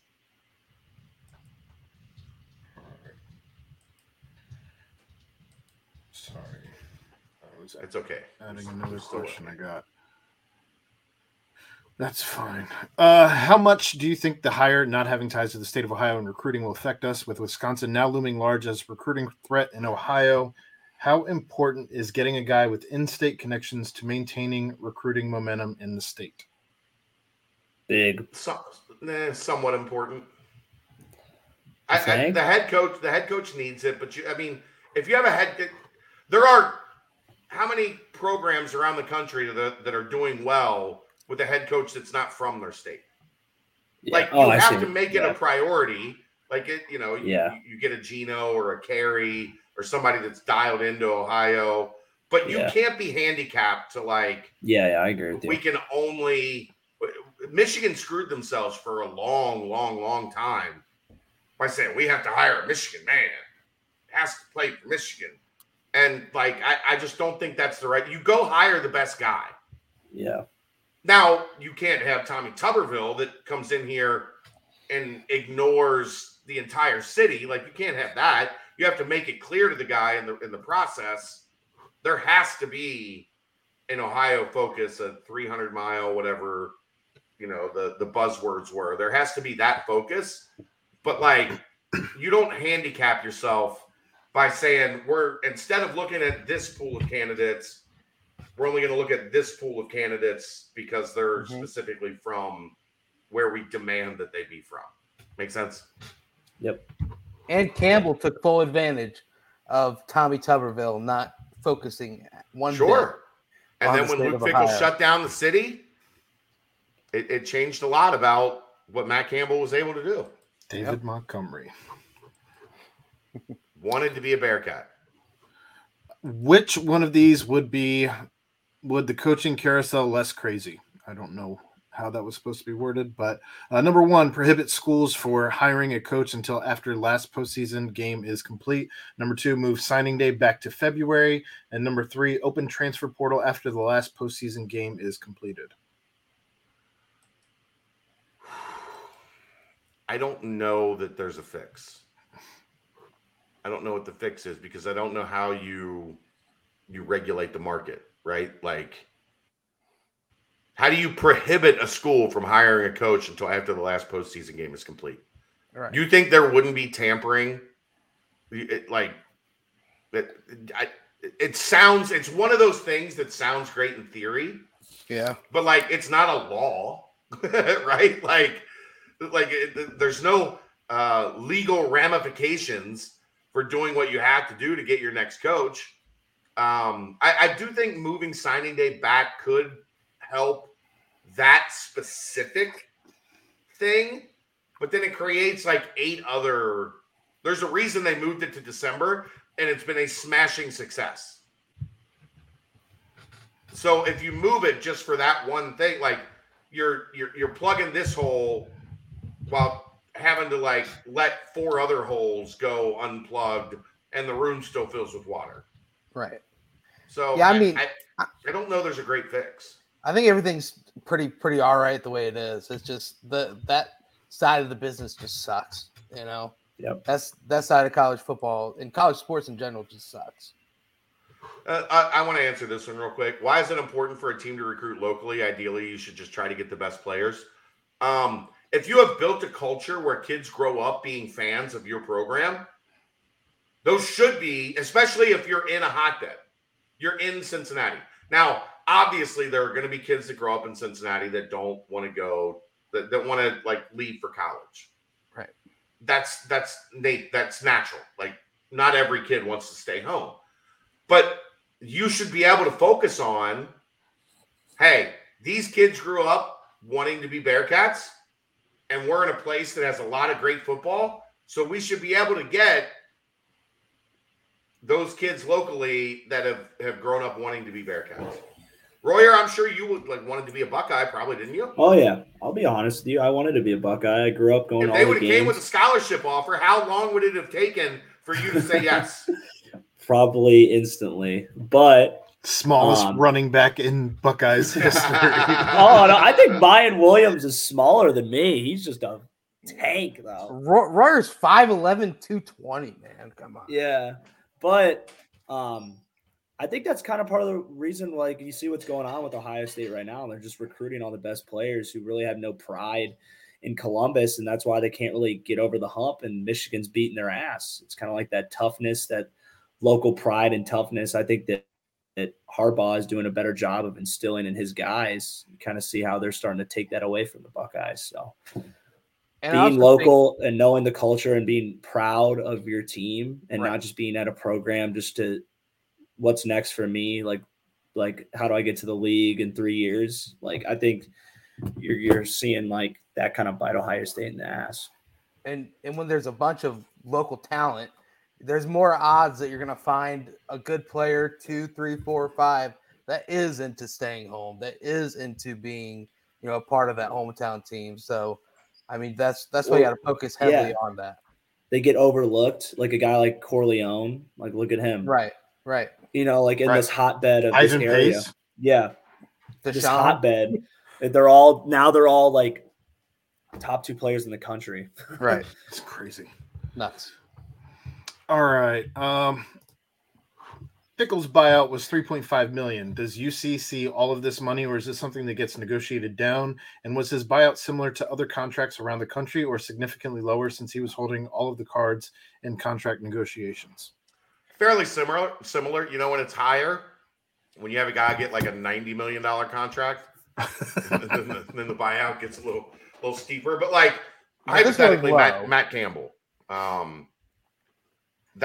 has a $4 million buyout. So if like UC was to hire Matt Campbell, they would take the $3.5 million check from Wisconsin and they would add a $500,000 check on top of it, and then they would send it to Iowa State. God, I hope none of that comes to easy peasy. I'm not on the Matt Campbell train. Royer, what are the guys from last year's team saying? Anything else you want to add there? I know we've kind of gone over just some of that. Shock, like basically like, damn, wow. Like it's just big on that. No one really has a lot to say. Everyone's just kind of a little down. All right. Why was the buyout so low? That blows me away. What was the term length? $3.5 million. What do you mean? Why was it so low? You guys confuse me.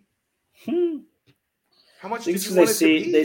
They see like the $10 million a year being thrown around on the headlines. How late was he?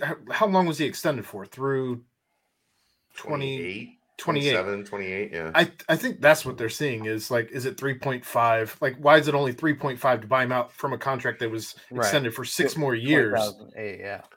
Well, but there's two different buyouts mean two different things. Like if Cincinnati were to fire him, he gets whatever was guaranteed in his contract because he was fired. A buyout, like that's just somebody else paying you to like null and void the contract. What juice would they have to say, like, Luke, if you sign this contract, it's going to cost $9 million for someone else to buy you out. And then you know what Luke would say? Well, I'm going to need $7 million a year. If that's because ultimately that buyout is on the coach. Now we know the school that they're going to will generally do what it takes to, make the coach not have to incur that penalty. But that penalty technically is supposed to come from Luke Fickell. You have to pay us $3.5 million to break your contract. Right. Okay. I mean, Paul Chryst at Wisconsin was $11 million. So I think it's just like people are just obviously seeing the big numbers and saying like, yeah, bigger school.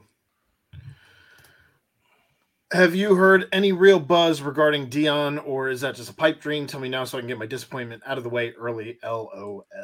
I don't expect it to be the Deion Sanders. Like I just we talked about it last night. I think all of us know it's a pipe dream. Yeah. I don't think Deion and John Cunningham. Could you imagine Deion and John Cunningham sitting on the podium, sitting at the table, like with Neville Pinto on one side, John Cunningham on the other, Prime in the middle. I'm just wondering who dresses better, John Cunningham or Coach Prime at that press conference.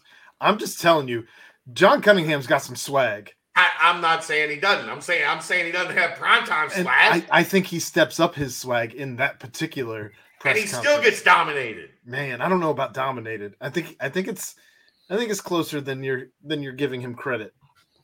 Just saying. Which current player would make the best head coach in the future? Not suggesting a player/coach or even coaching at UC. Which current player? Yeah. Royer, who do you think would be a good coach on this roster? Ben Bryant, because he shows zero emotion. He is ready to take the punches. But your coach has to show emotion. I think Ben could be a good position coach. I don't know. Yeah, Ben would be a good quarterback/OC coach. Yeah. Especially with the way he was hyping Evan, even as he was injured and all of that. Like Evan talked about that in his presser, that he was just every day, like they're supporting him via text and what have you. Yeah. I don't know. That's a tough one. I feel like Jabari could be a good coach. Yeah. I can see Jabari. I think Brady Lichtenberg could be a good coach. Yeah. Just from like watching how he has handled himself and like navigated the waters as like the third guy. Plus his grandpa was a big time coach. Mm-hmm. His grandpa coached Phil Simms at Morehead State. You know who Phil Simms is, Royer? I know the name. I can't place it. Super Bowl quarterback of the Giants. He did TV for a long time. Yep. My uncle was actually his roommate at Morehead State. So really? picturing Arquan and his energy doing something. Like I can see him as like a position coach. Yeah, he's just always up here with his energy. I thought Garrett could have been a really good coach. Yeah, Brian. Yeah, I agree. I think Garrett might join us Wednesday. I was trying to get him today, but he was Thursday. Yeah, Thursday. He was out to dinner with the fam. Renfro's crazy. You need a little crazy. Ryan, Renfro's crazy, right? All right. How does recruiting need to change with transitioning to the Big 12, a conference that is mostly Southern? Do we need to develop more of a pipeline into the South? I don't think it needs to change. Like, I think it just needs to continue to marginally improve, as we have seen over the last 6 years. Like, now we're at a point where those average recruiting rankings are like up around 86, 87. Take it to 88. You take it to a little, you get to where your average player is just under a 4-star. I think that's the sweet spot. They were definitely getting close at, like an 87 rating, high 86, low 87. I think you just need to continue building what you were building. Obviously, that's going to take a massive hit. Not if you hire Coach Prime. Time. Just saying. We really should stop that because it's getting people worked up. And they're going to be massively disappointed when it's anybody but Prime. We're literally saying that it's a pipe dream. I know. But they don't hear that. All they hear is we keep saying Prime. Like, all they hear is, look, you got 45 minutes or an hour and 45 minutes to get 75% off Bearcat Journal before this deal ends. And then they just like zombie, like, and they go do it. And they hear Prime and they're like, I've heard a bunch of people like, look, we're responsible. There's been a bunch of people on the board. Like, I was out on Deion Sanders until I have heard you guys talk about it over the past couple days. And now I'm in and I'm like, shit. We shouldn't have done that. Speak it into existence.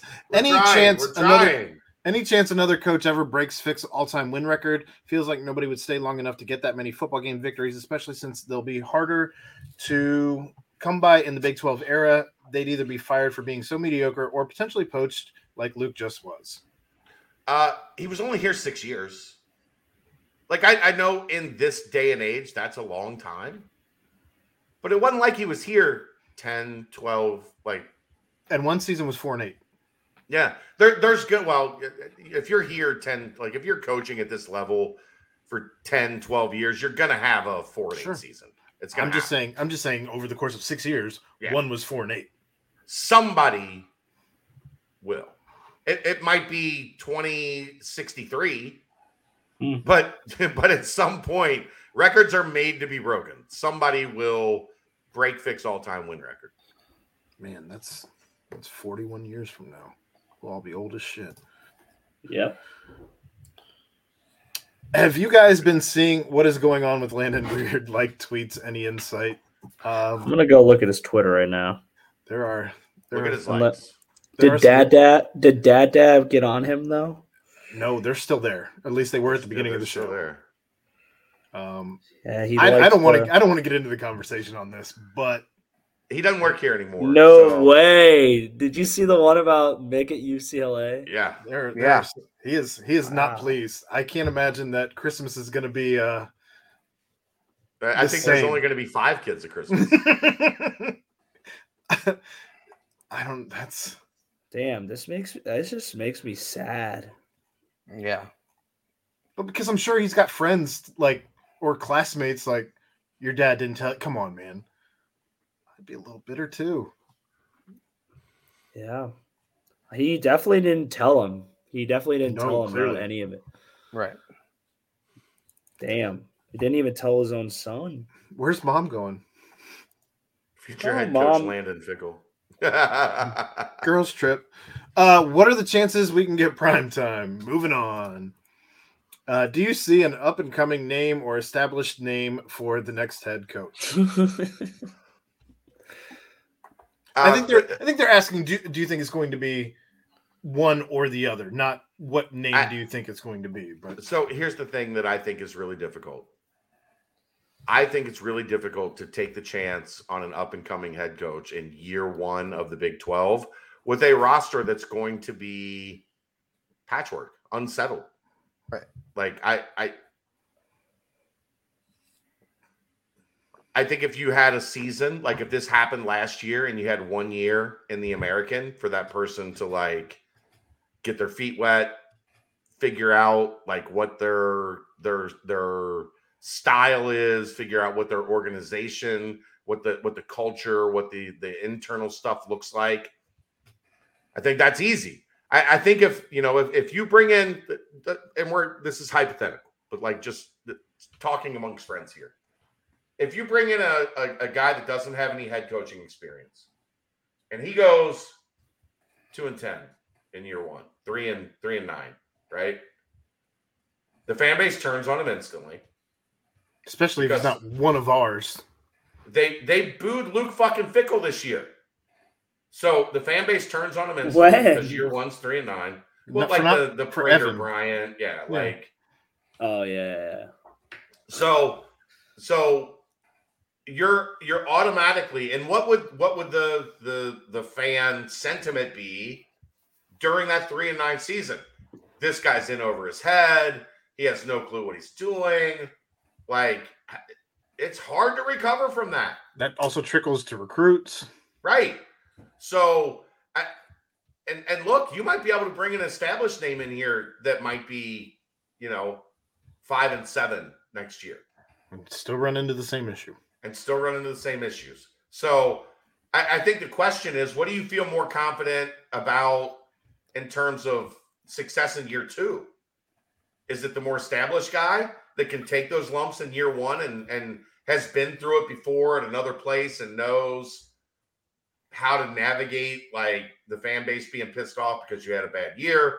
Or do you take that young coach first time in a job and let that stress and pressure, maybe they can handle it. Maybe they can't. But I don't think any of us are sitting right here right now. Ryan, if I asked you what the record was going to be next year, what would you say right now? I don't think and what I'm getting at, I don't think any of us are expecting like this is a 10-2 team next year. No. Right? I think we're happy to make a bowl game at this point. Yeah. That sucks to say. Yes. Keith says, I think the first year of the Big 12 gives whatever coach is hired a pass from the fans. Keith. That's Luke Fickell didn't get a pass after taking this team to the college football fucking playoff. He didn't get a pass for going 9-3 and playing in the final week of the regular season to go to the championship game. He didn't get a pass. Nobody's getting a pass anymore. All right, we got a lot of questions still to get to. How many guys are checked out and not playing in the bowl game as of now? No idea. Okay. Yeah. Not yet. Have we hired a new head coach? Ryan Royer. Give me the headset right now. How do we keep the alliance/trust in our new head coach to a reasonable minimum? You just keep trusting and get hurt over and over again. It's an abusive relationship being a fan. Does Fickell, still can't spell it right after 6 years, you see an explanation why he left? From the way he led us to believe he wanted to build something here. We definitely addressed that earlier in the podcast as we spoke about kind of a misstep, maybe in the way that this was all handled and all of that.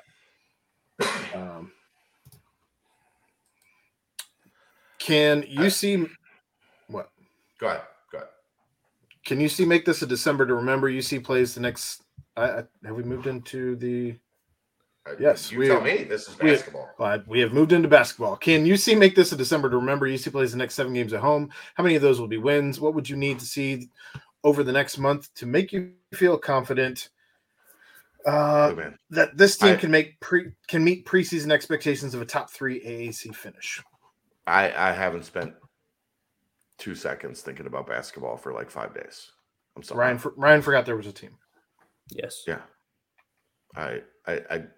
We'll there's a game Wednesday, and I think that'll we got media tomorrow.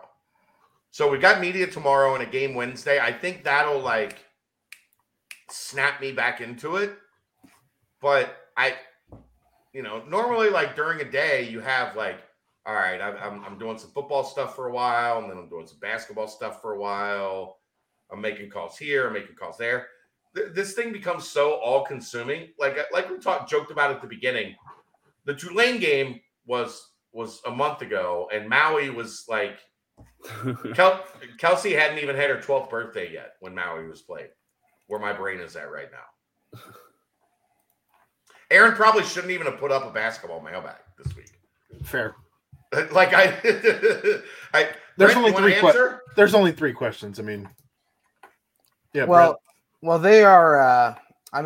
Ken Pom has them projected to win every game except for a 1-point loss to Xavier. Ken Pom has that as a 1-point game. Yeah, 75-74. Holy shit.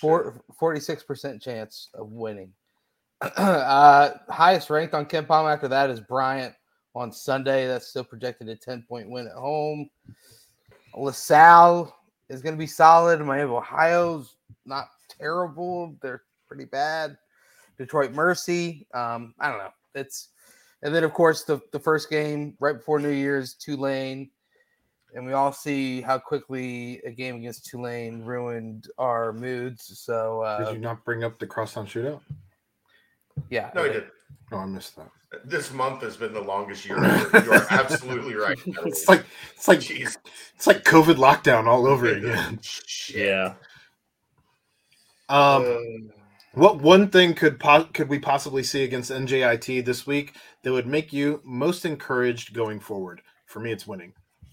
A large margin of victory. They're gonna win. We just need to win. We need to win a lot of things in the near future. we need the Bengals to win. We need the Reds. Look. I will just say this. Smile, Ryan. I want to. I will say this. Again. I will say this about the Bengals game Sunday. I was certain that that was the most inevitable loss in history after Fickell going to Wisconsin. Like that's how Cincinnati works. Luke Fickell leaves Cincinnati, and then the Bengals go out, lay an egg in Tennessee, and get beat by 24. And instead, kudos to Joe Burrow for not letting that happen and making Sunday at least people just drove into the wall of the bridge. They didn't drive into the water. Yeah. My Brownies finding a way to win too. Now they hand it off to the massage terrorist, so can't root for him anymore. Here you come. I want the Bengals bandwagon is wide open, Ryan. I love Burrow, so there you go. Might have to jump over. 30-point win. I know I've been knocked down to the basement on this 4, but I want a 30-point win. Give it to me. 30-point win. And or plus 30+ win. Point win. I'm going Dave here and yawning. It's been a long couple days. All right. How much playing time for Reed and Skillings in December would you guess? I think a bunch. I still want 20 for Reed and 25 for Skillings. I want us to get to that point because Skillings is too good to not have on the floor. I think we're probably. I'm happy if it settles on average. On average, 20 for Skillings, 15 for Reed. I think that's a good sweet spot. I agree. And play a little small ball if needed, which means just Skillings at the 3 and maybe a little Reed at the 4 as well. Continue to roll out those type of lineups as well. All right. So in the Banks portion of the mailbag, Skins asked, so I was in a coma yesterday. Did I miss anything? No. Also, Aaron, have you seen my sex bots? They seem to escape. And that he's talking about all the sex bots that entered the chat. Somebody said that Skins was sending them. In all seriousness, thanks for the great coverage. My only question is for Royer. Who do you think the next coach will be, and what air fryers will he have in his office? I don't even know what that's referencing. The air fryer. There's an air fryer running air fryer joke on Bearcat Journal. P.S. The only answer is Westside Jesus. Yeah, which would be Kerry Combs. I don't think Kerry. Right? I don't think Kerry wants it. I think Kerry's on the what's the way riding off into the sunset over the hill. He's ready to he's on the back 9. I think he could handle it long term. I just don't think that's what he wants. You know, he's been coaching a long time. He's old. I feel like they're gonna go with. My gut tells me Matt Campbell. That just like feels like the safest fit. What is that? Who I want? No, I want them to fight fire with fire. I want them to go out there and go grab prime time. The more I think about it, like that would salvage it. I don't want them to get Urban Meyer, but I think that would also salvage the craziness. But my number one pick at the moment right now is Prime. All right. I did have some questions from Twitter since I put the mailbag up so late, and had some questions here from Twitter. What do you guys think about Dak Notestein for new strength and conditioning coach? He's Joe Burrow approved. I believe he owns or trains at Black Sheep. Don't know anything about him, but whoever it is going to bring their guy wherever they've been. So I don't know how that goes. Yeah. What's your thought on Coach Gino? Do you think he's ready to be a head coach? My thought is he can grow with the program, and he's someone who would not leave for another program. And everybody can leave for another program. Everyone has a price. Everybody. Mick Cronin left. Chris Mack left. Brian Kelly left his dream job at Notre Dame. Lincoln Riley left a perfect situation at Oklahoma. Everybody can leave. Everybody. So I don't think that exists. Do I think Gino is ready? I think he's ready to grow into it. I think he could use another year at OC. I don't disagree with that. But I think if you threw it on his plate, he would be okay. But I don't know. Yeah, like again, I don't know. There's any Jesse Minter, Brian Hartline, the Golsh guy from Tennessee. I don't think there's any of those guys that are going to be good year one of the Big 12. Every time I see his name, I think goulash. Yeah. I also don't. Have you ever heard Grolsch beer? It used to have like almost looked like a beer bottle that was like champagne. You had to kind of like You know what I'm talking about, Brent? Yeah, you pop off the top. Not like pop it off; it just comes off. Yeah, Grolsch. That's what I see when I think of his name. I think when Dave sent me his name, and Dave as a Tennessee guy, it is still a little embarrassing. But I think he put the R on there. When he sent his name to me, because when I put it in Google, I was like, it didn't come up, and I was like, what the hell? And then it turned out that there was no R. It was just Golsh instead of Grolsch. Good job, Dave. How realistic is Hartline? Pretty realistic. I mean, I think there's legit smoke there. Okay. Easy enough. What are the best expectations for next season in light of a tougher schedule, new staff, transfers, lost recruits, etc.? We kind of touched on this. Get to 6. I can't believe that's being winning said record. Right now. Yeah, just a winning record. This is insane. Man. We don't know what the roster. 6, Royer. We don't know what the roster looks like. Yeah. I mean, stop making me laugh at the pain of a 6-win season. That's my job. My job is to make this not like freaking 4 guys carrying the casket to a funeral. Jesus. Gonna have Bob Huggins popping up out of the hey, we're not dead yet. Ryan has no clue what that's about. I do not. It was an old commercial way, way back in the day when UC was still broadcast on Fox 19 for every home game. Has Luke Fickell thanked the fans or city of Cincinnati in any capacity? I've seen a lot of statements, but not one recognizing Cincinnati. So he, during the Wisconsin press conference, he did do the typical, thank you to Cunningham and Pinto. And he did say special thank you to all the coaches that coached with him and also to all the players that played with him and he said, he'd be nothing without the players type situation. Coach Speak 101. Right. Well, I mean, yeah, but honestly, he did look a little choked up, and it was a little weird, Ryan, like you were saying. Hey, I'm being honest. It's a little weird. I'm a body language guy. It just, you could tell. I don't know if there's some second guessing going on when he was saying all that, but he looked off in that getting off the plane, that right. little clips. But that's all I've seen. Yeah. As far as like any sort of thank you message or anything. So the W is still haunting me. The family W. Yeah. Ugh. Pain.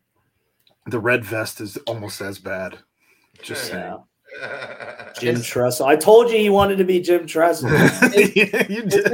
Is he gonna put team on the back of that, you think? Yeah. I would not doubt it. He will. Jeff asks, what is the maximum dollar per year and year amount you are willing to pay your specific number one guy to get him to lead the UC football team? First year? Like, what would you spend on a coach? 5.5, 6. I was gonna say 5. Yeah, 5. Between 5 and 6, I think is about right. That's where you're tapping out. Would you pay 7 to get your guy? I think we all have said that Deion's our guy, and I think Jeff even put in the comments somewhere he's only making like $600,000 a year right now at Jackson State. He doesn't need money. Right, that's not an issue for. He's rich AF, as the kids would say. He's endorsed with Under Armour. I mean, that would be great if they did a pool scheme with him, like, hey, we'll give you this pool, you take as much as you want, and then dish it out. Right. Which I think is like what you have a conversation with the future coach about. It's like, okay, we can give you more if that's what you want, and then a little bit less in the assistant coaching pool, or we can kind of even it out like that and kind of go by that way and say, here's a total of 10-5 for you, and you can use it. Tell us which way you want it split up, and go from there. I mean, I don't. The problem I think there is, I don't think coaches like having to do that because then it gets out. Right? Yeah. This guy had a $13 million pool and he took 8 of it for himself and left. Well, you don't let it just have it be like the AD, the president, his agent. Yeah, but it always, Brent. This is 2022. It always gets out. The agent is going to let it out. It always gets out. If Luke had come back to Cincinnati though and said, "This is what you need to match to get you there," 7.9, would you have matched 7.9 for Luke? Hell yes. Yeah. Hell yes. So I guess that's how we answer this then. That's your maximum dollar per year. If it's Luke. Do we have that? Going into the Big 12. The thing is with Luke, you find it. Like it's out there. It's hard to find that for somebody that doesn't have a track record, right? He also, from my understanding, did not allow Cincinnati to match. It was just. I don't believe he did. I tried to ask. Like, I poked and prodded for that very specific reason. I do not believe Cincinnati was given a chance to retain Luke Fickell. I believe Luke Fickell walked into the offices on Sunday morning and said, "I'm going to be the head coach of Wisconsin." There wasn't a back and forth. There wasn't a negotiation. There wasn't a what do we need to do to keep you. It was, I have made a decision, a family decision. Come on. Important. Come on. We talked about this a lot last night, Ryan. Are you messing with me? Or are you speaking? Ryan's lived under a rock since yesterday, apparently, and that's okay. I think this was very much as it was a Luke decision. I think it was an Amy decision. Really? Yeah. Okay. So we'll get into it. We're 2 hours, 2.5 hours. In. Yeah. I don't think Amy's going to listen and stab me. Stiletto to the neck. Right. So Luke claims he lives under a rock, right? Yes. Where did he always say he got all of his information from? That's the overstuffed mailbag, by the way. Yeah. Amy, right? Mm-hmm. Do you think Amy was listening when people were booing? Do you think Amy was listening when NIL wasn't going as swimmingly as? All right, I had no idea about. Is this true? She went to Ohio State. Okay, I didn't think so. They met at Ohio State. They met. Yeah. I didn't hear. I haven't heard a single thing about. I talked to Coach Fickell before the year, and we were just talking about like. He told me. He said I made like 2 demands. Family decision minus Landon. Yeah. He's like, I have two big like boxes need checked. It's more money to pay the staff and the indoor. He's like, they got that for me. So I was like, perfect. I came right back, had no issues. That's what he told me. I was sitting next to him at Higher Ground after I did that jackass wrestling performance. We talked for like 30 minutes. And he was just telling me about like the playoff and like all the money we got from it and how much it helped like him be able to do what he wanted to do for the program. And so, yeah, when you're talking about like the NIL and the booing, like I have no idea what you're talking about, to be honest with you. So like, I'm kind of like shocked and I don't know. Yeah. And I'm also, I really don't know. It's hard for me to believe that Amy Fickle would be in on the Luke, you got to get out of here. That they don't have NIL money for you. Like, I really don't. No. I think you're looking at it from the wrong angle. Okay. Help me. I do think Amy would absolutely be one to say, oh, so you were hot shit when it was 12, playing for a national championship. But now that you're 9-3, everybody's got questions. Now that you're 9-3. Who had questions, though? That's what I don't. You stood in that stadium. You heard the same thing we heard. You think Amy Fickle didn't hear that? I thought that was just directed toward the quarterback.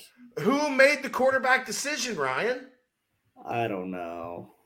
I'm sorry, Chad. I'm a little like, I don't know if I can fully understand that one.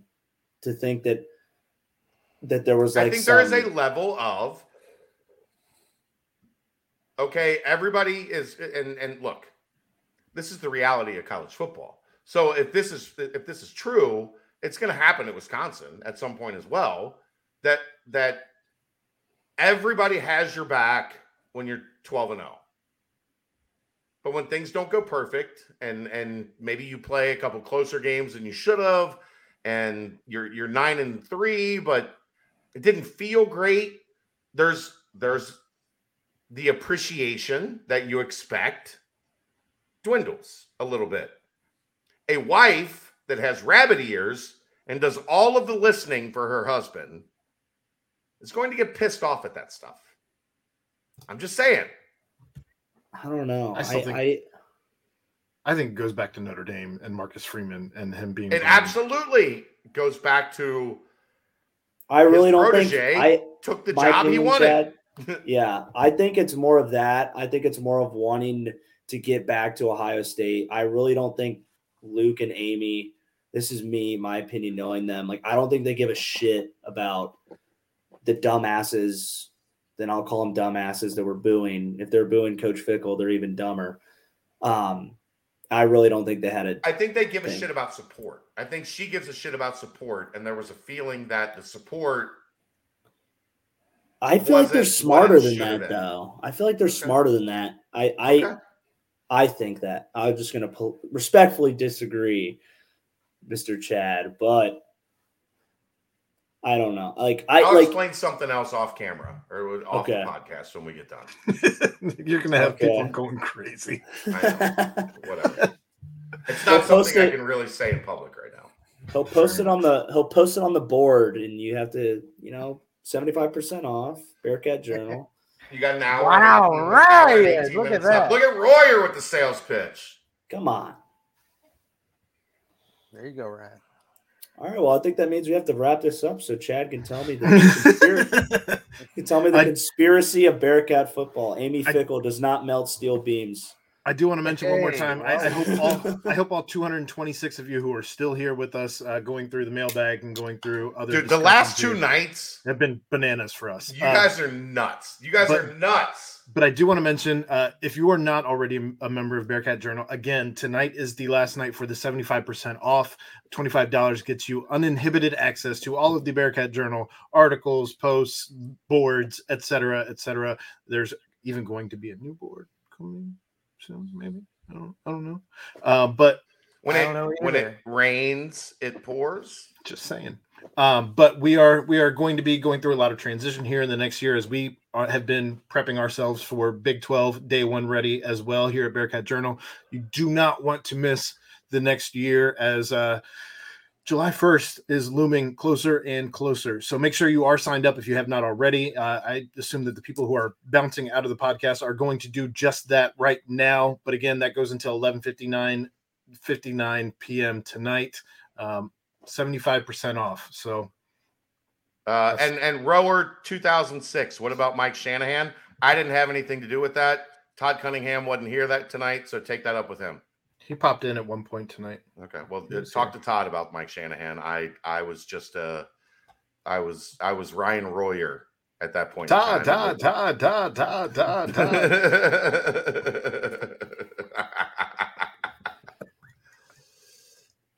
Frank, get us out of here.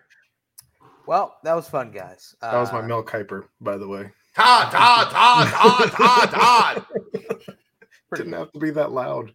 You're Frank Caliendo of Mel Kiper. Exactly. That was me doing Frank Caliendo doing Mel Kiper. But yeah, so obviously, you know what? We could listen back to this in a week and be like, Jason, I'm going to stab you. Do it, Jason, because who knows? But yeah, in a week we can look back on this pod and be like, wow, we really didn't know anything about the coaching search. We don't know shit. But Dana Beers should be here next week, so that'll be fun. There you go. But we all know that everyone's locked in. Everyone's trying to figure out what's going on, and that includes here on BCJ as well. So if there's any place to watch it, it's locked in here. So make sure, as all of them have said, subscribe, join, bada bang, bada boom. But special thanks to Danco Transmission. Special thanks to Quality Paper Supply. You guys are special thanks to everyone. Everyone who submitted mailbag questions both on Twitter and on BearcatJournal.com, where you can sign up right now for 75% off. Just saying. An hour and 14 minutes left. And well, just like that, for my good pals, my buddies, my I forgot I did that. My Sherlock Holmes, if you will, as the coaching search flows up. Thanks for listening, everybody. For Aaron Smith, Chad Brendel, Ryan Royer, and Brett Young, yet again another fantastic BBP presented by BearcatJournal.com. See ya!